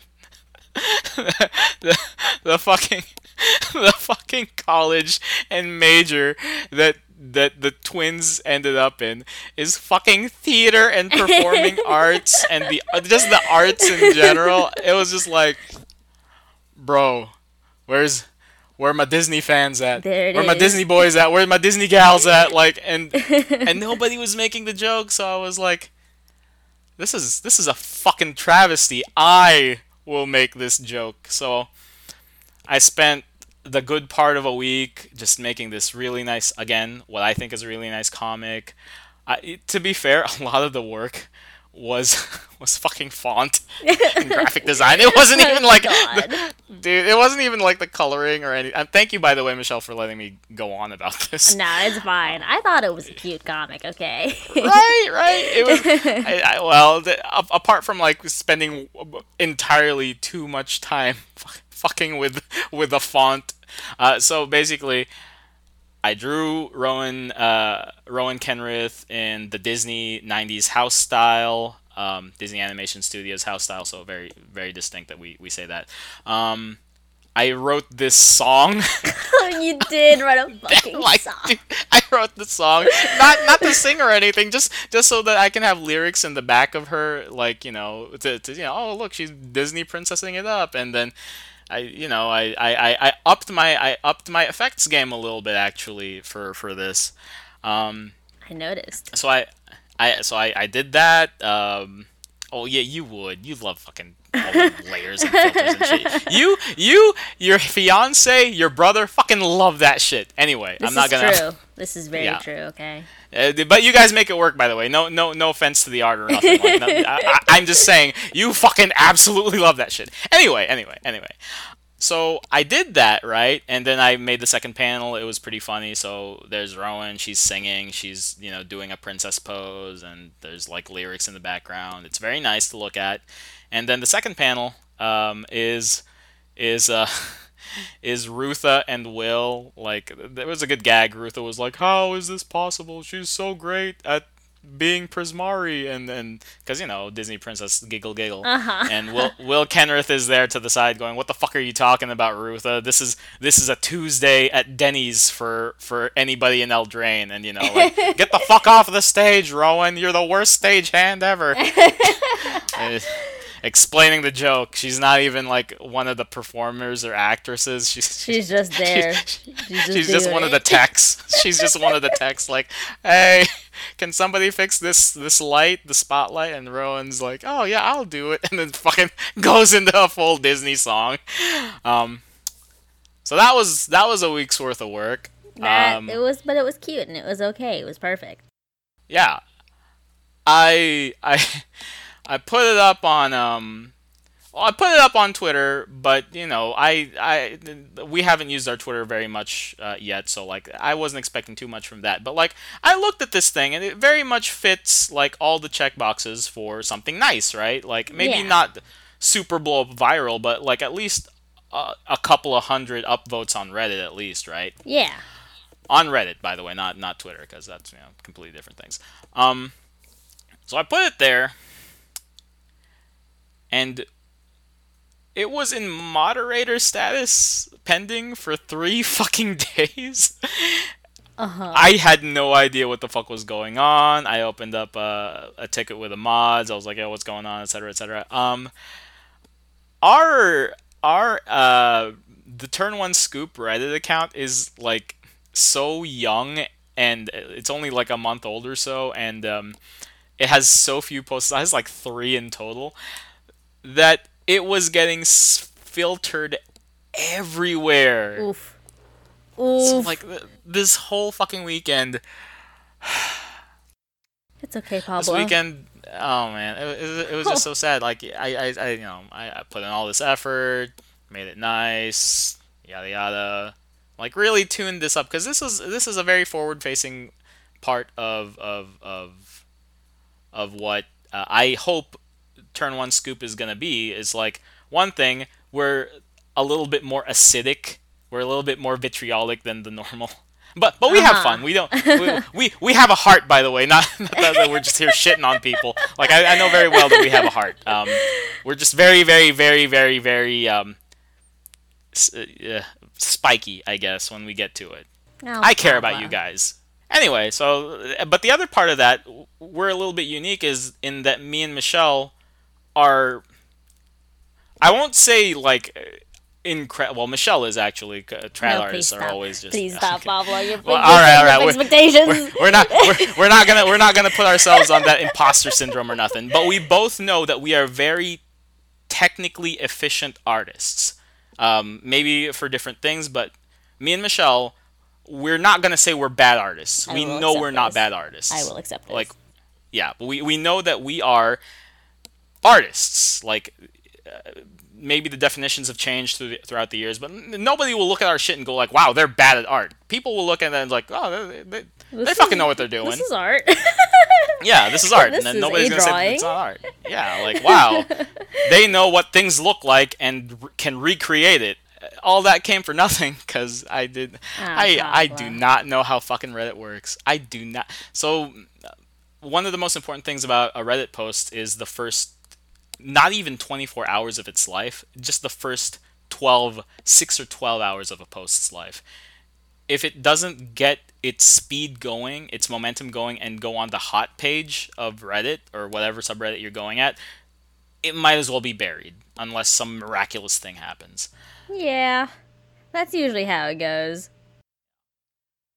Very unfortunate. All that work, and the mod goes up to me on the third day, goes like, because I finally opened up the ticket, and like, oh, what's going on here? And the mod was just like, oh yeah, sorry man, all your shit's just getting filtered. I'll unfilter it now. Good luck. Sorry about that. Oh, well, it's okay, Sad. Pablo. Tis just the life of an artist. I mean, like, there's just so many people, and like, this is just something that at least, because neither of us are like very well known. Actually, I could be wrong. Pablo might be very well known in the art world. No, not the turn one scoop, Pablo, me, no, no, not well known at all. But that doesn't matter because here, at least it wasn't the art's fault. It was my human error, and not even an artist error. It was me just like, oh fuck, I wish I knew Reddit more.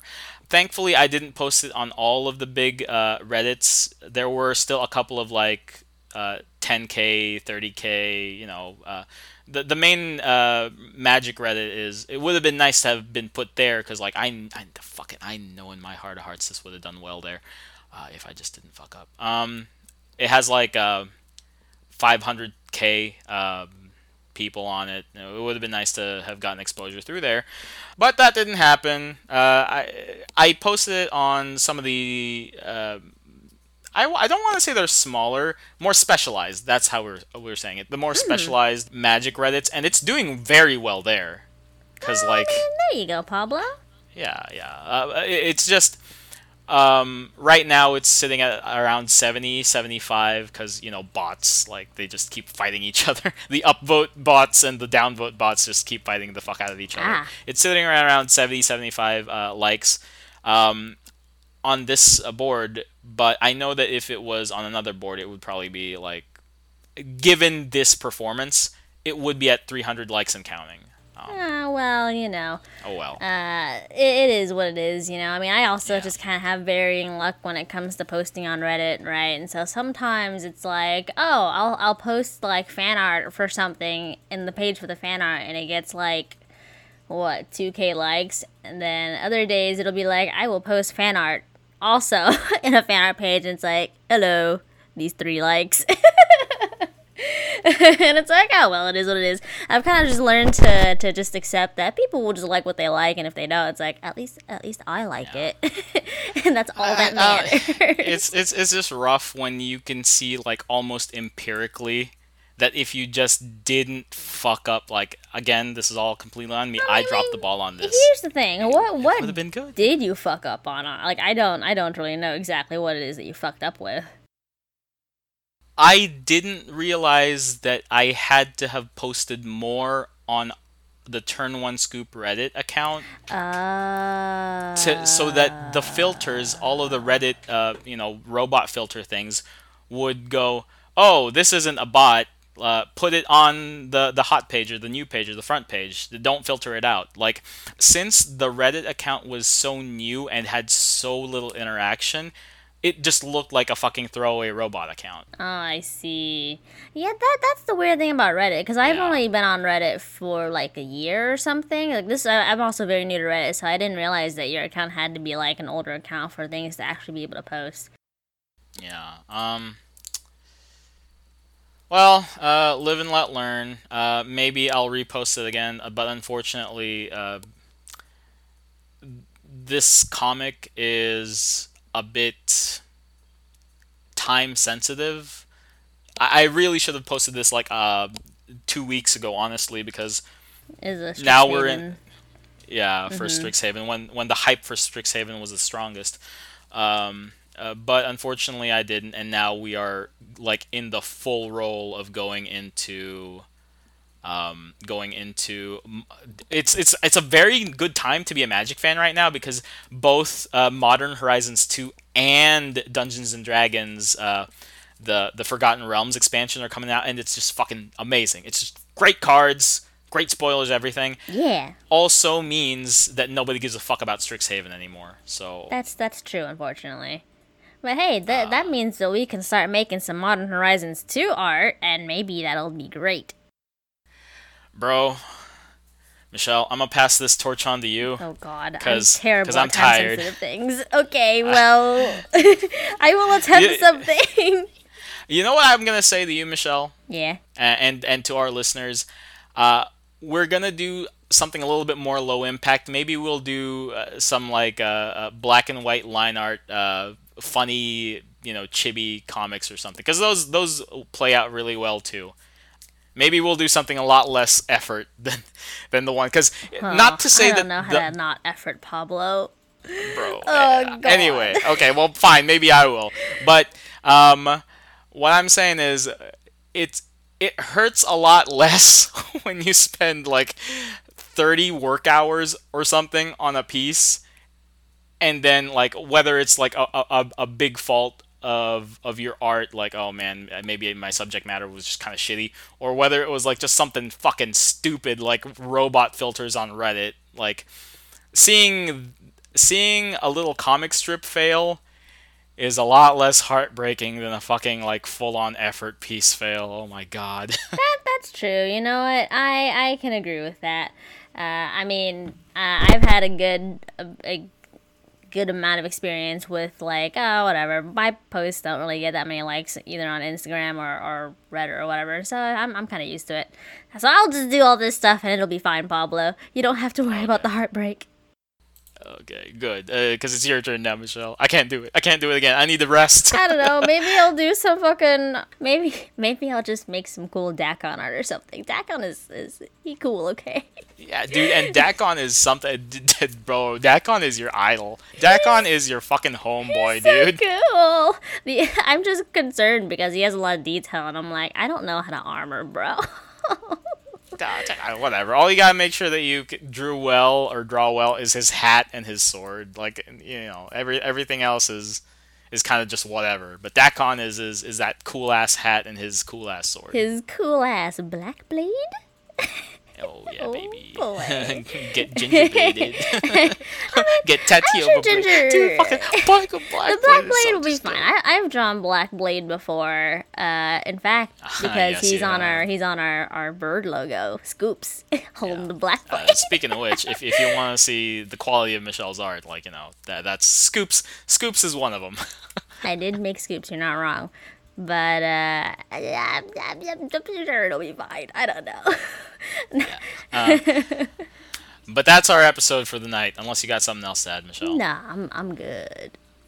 All right, cool. Where should I put the music, Michelle? Maybe like right here. Oh, okay, awesome. Well, that's it for this week's episode. Thank you again for Kevin MacLeod for providing the music. We're using it through Creative Commons license. I hope to see you guys next week. By the way, if anybody is looking for our Twitter, it's the Turn One Scoop. It's at the Turn One Scoop. Y'all know how to fucking spell Turn One Scoop. Make sure that the D is there, okay? The Turn One Scoop. We are at the Turn One Scoop. You know what? We probably should have been like throwing our handles at the end of our podcast for a hot minute, but I guess we'll do it now. No. That was before we had anything worth posting. Now we do have stuff. Hey, now that we've revealed our grand plan. Yeah, we have our grand plan of this shit. It's all good. It's all good. All right. Good night, people. It's a good night to you guys.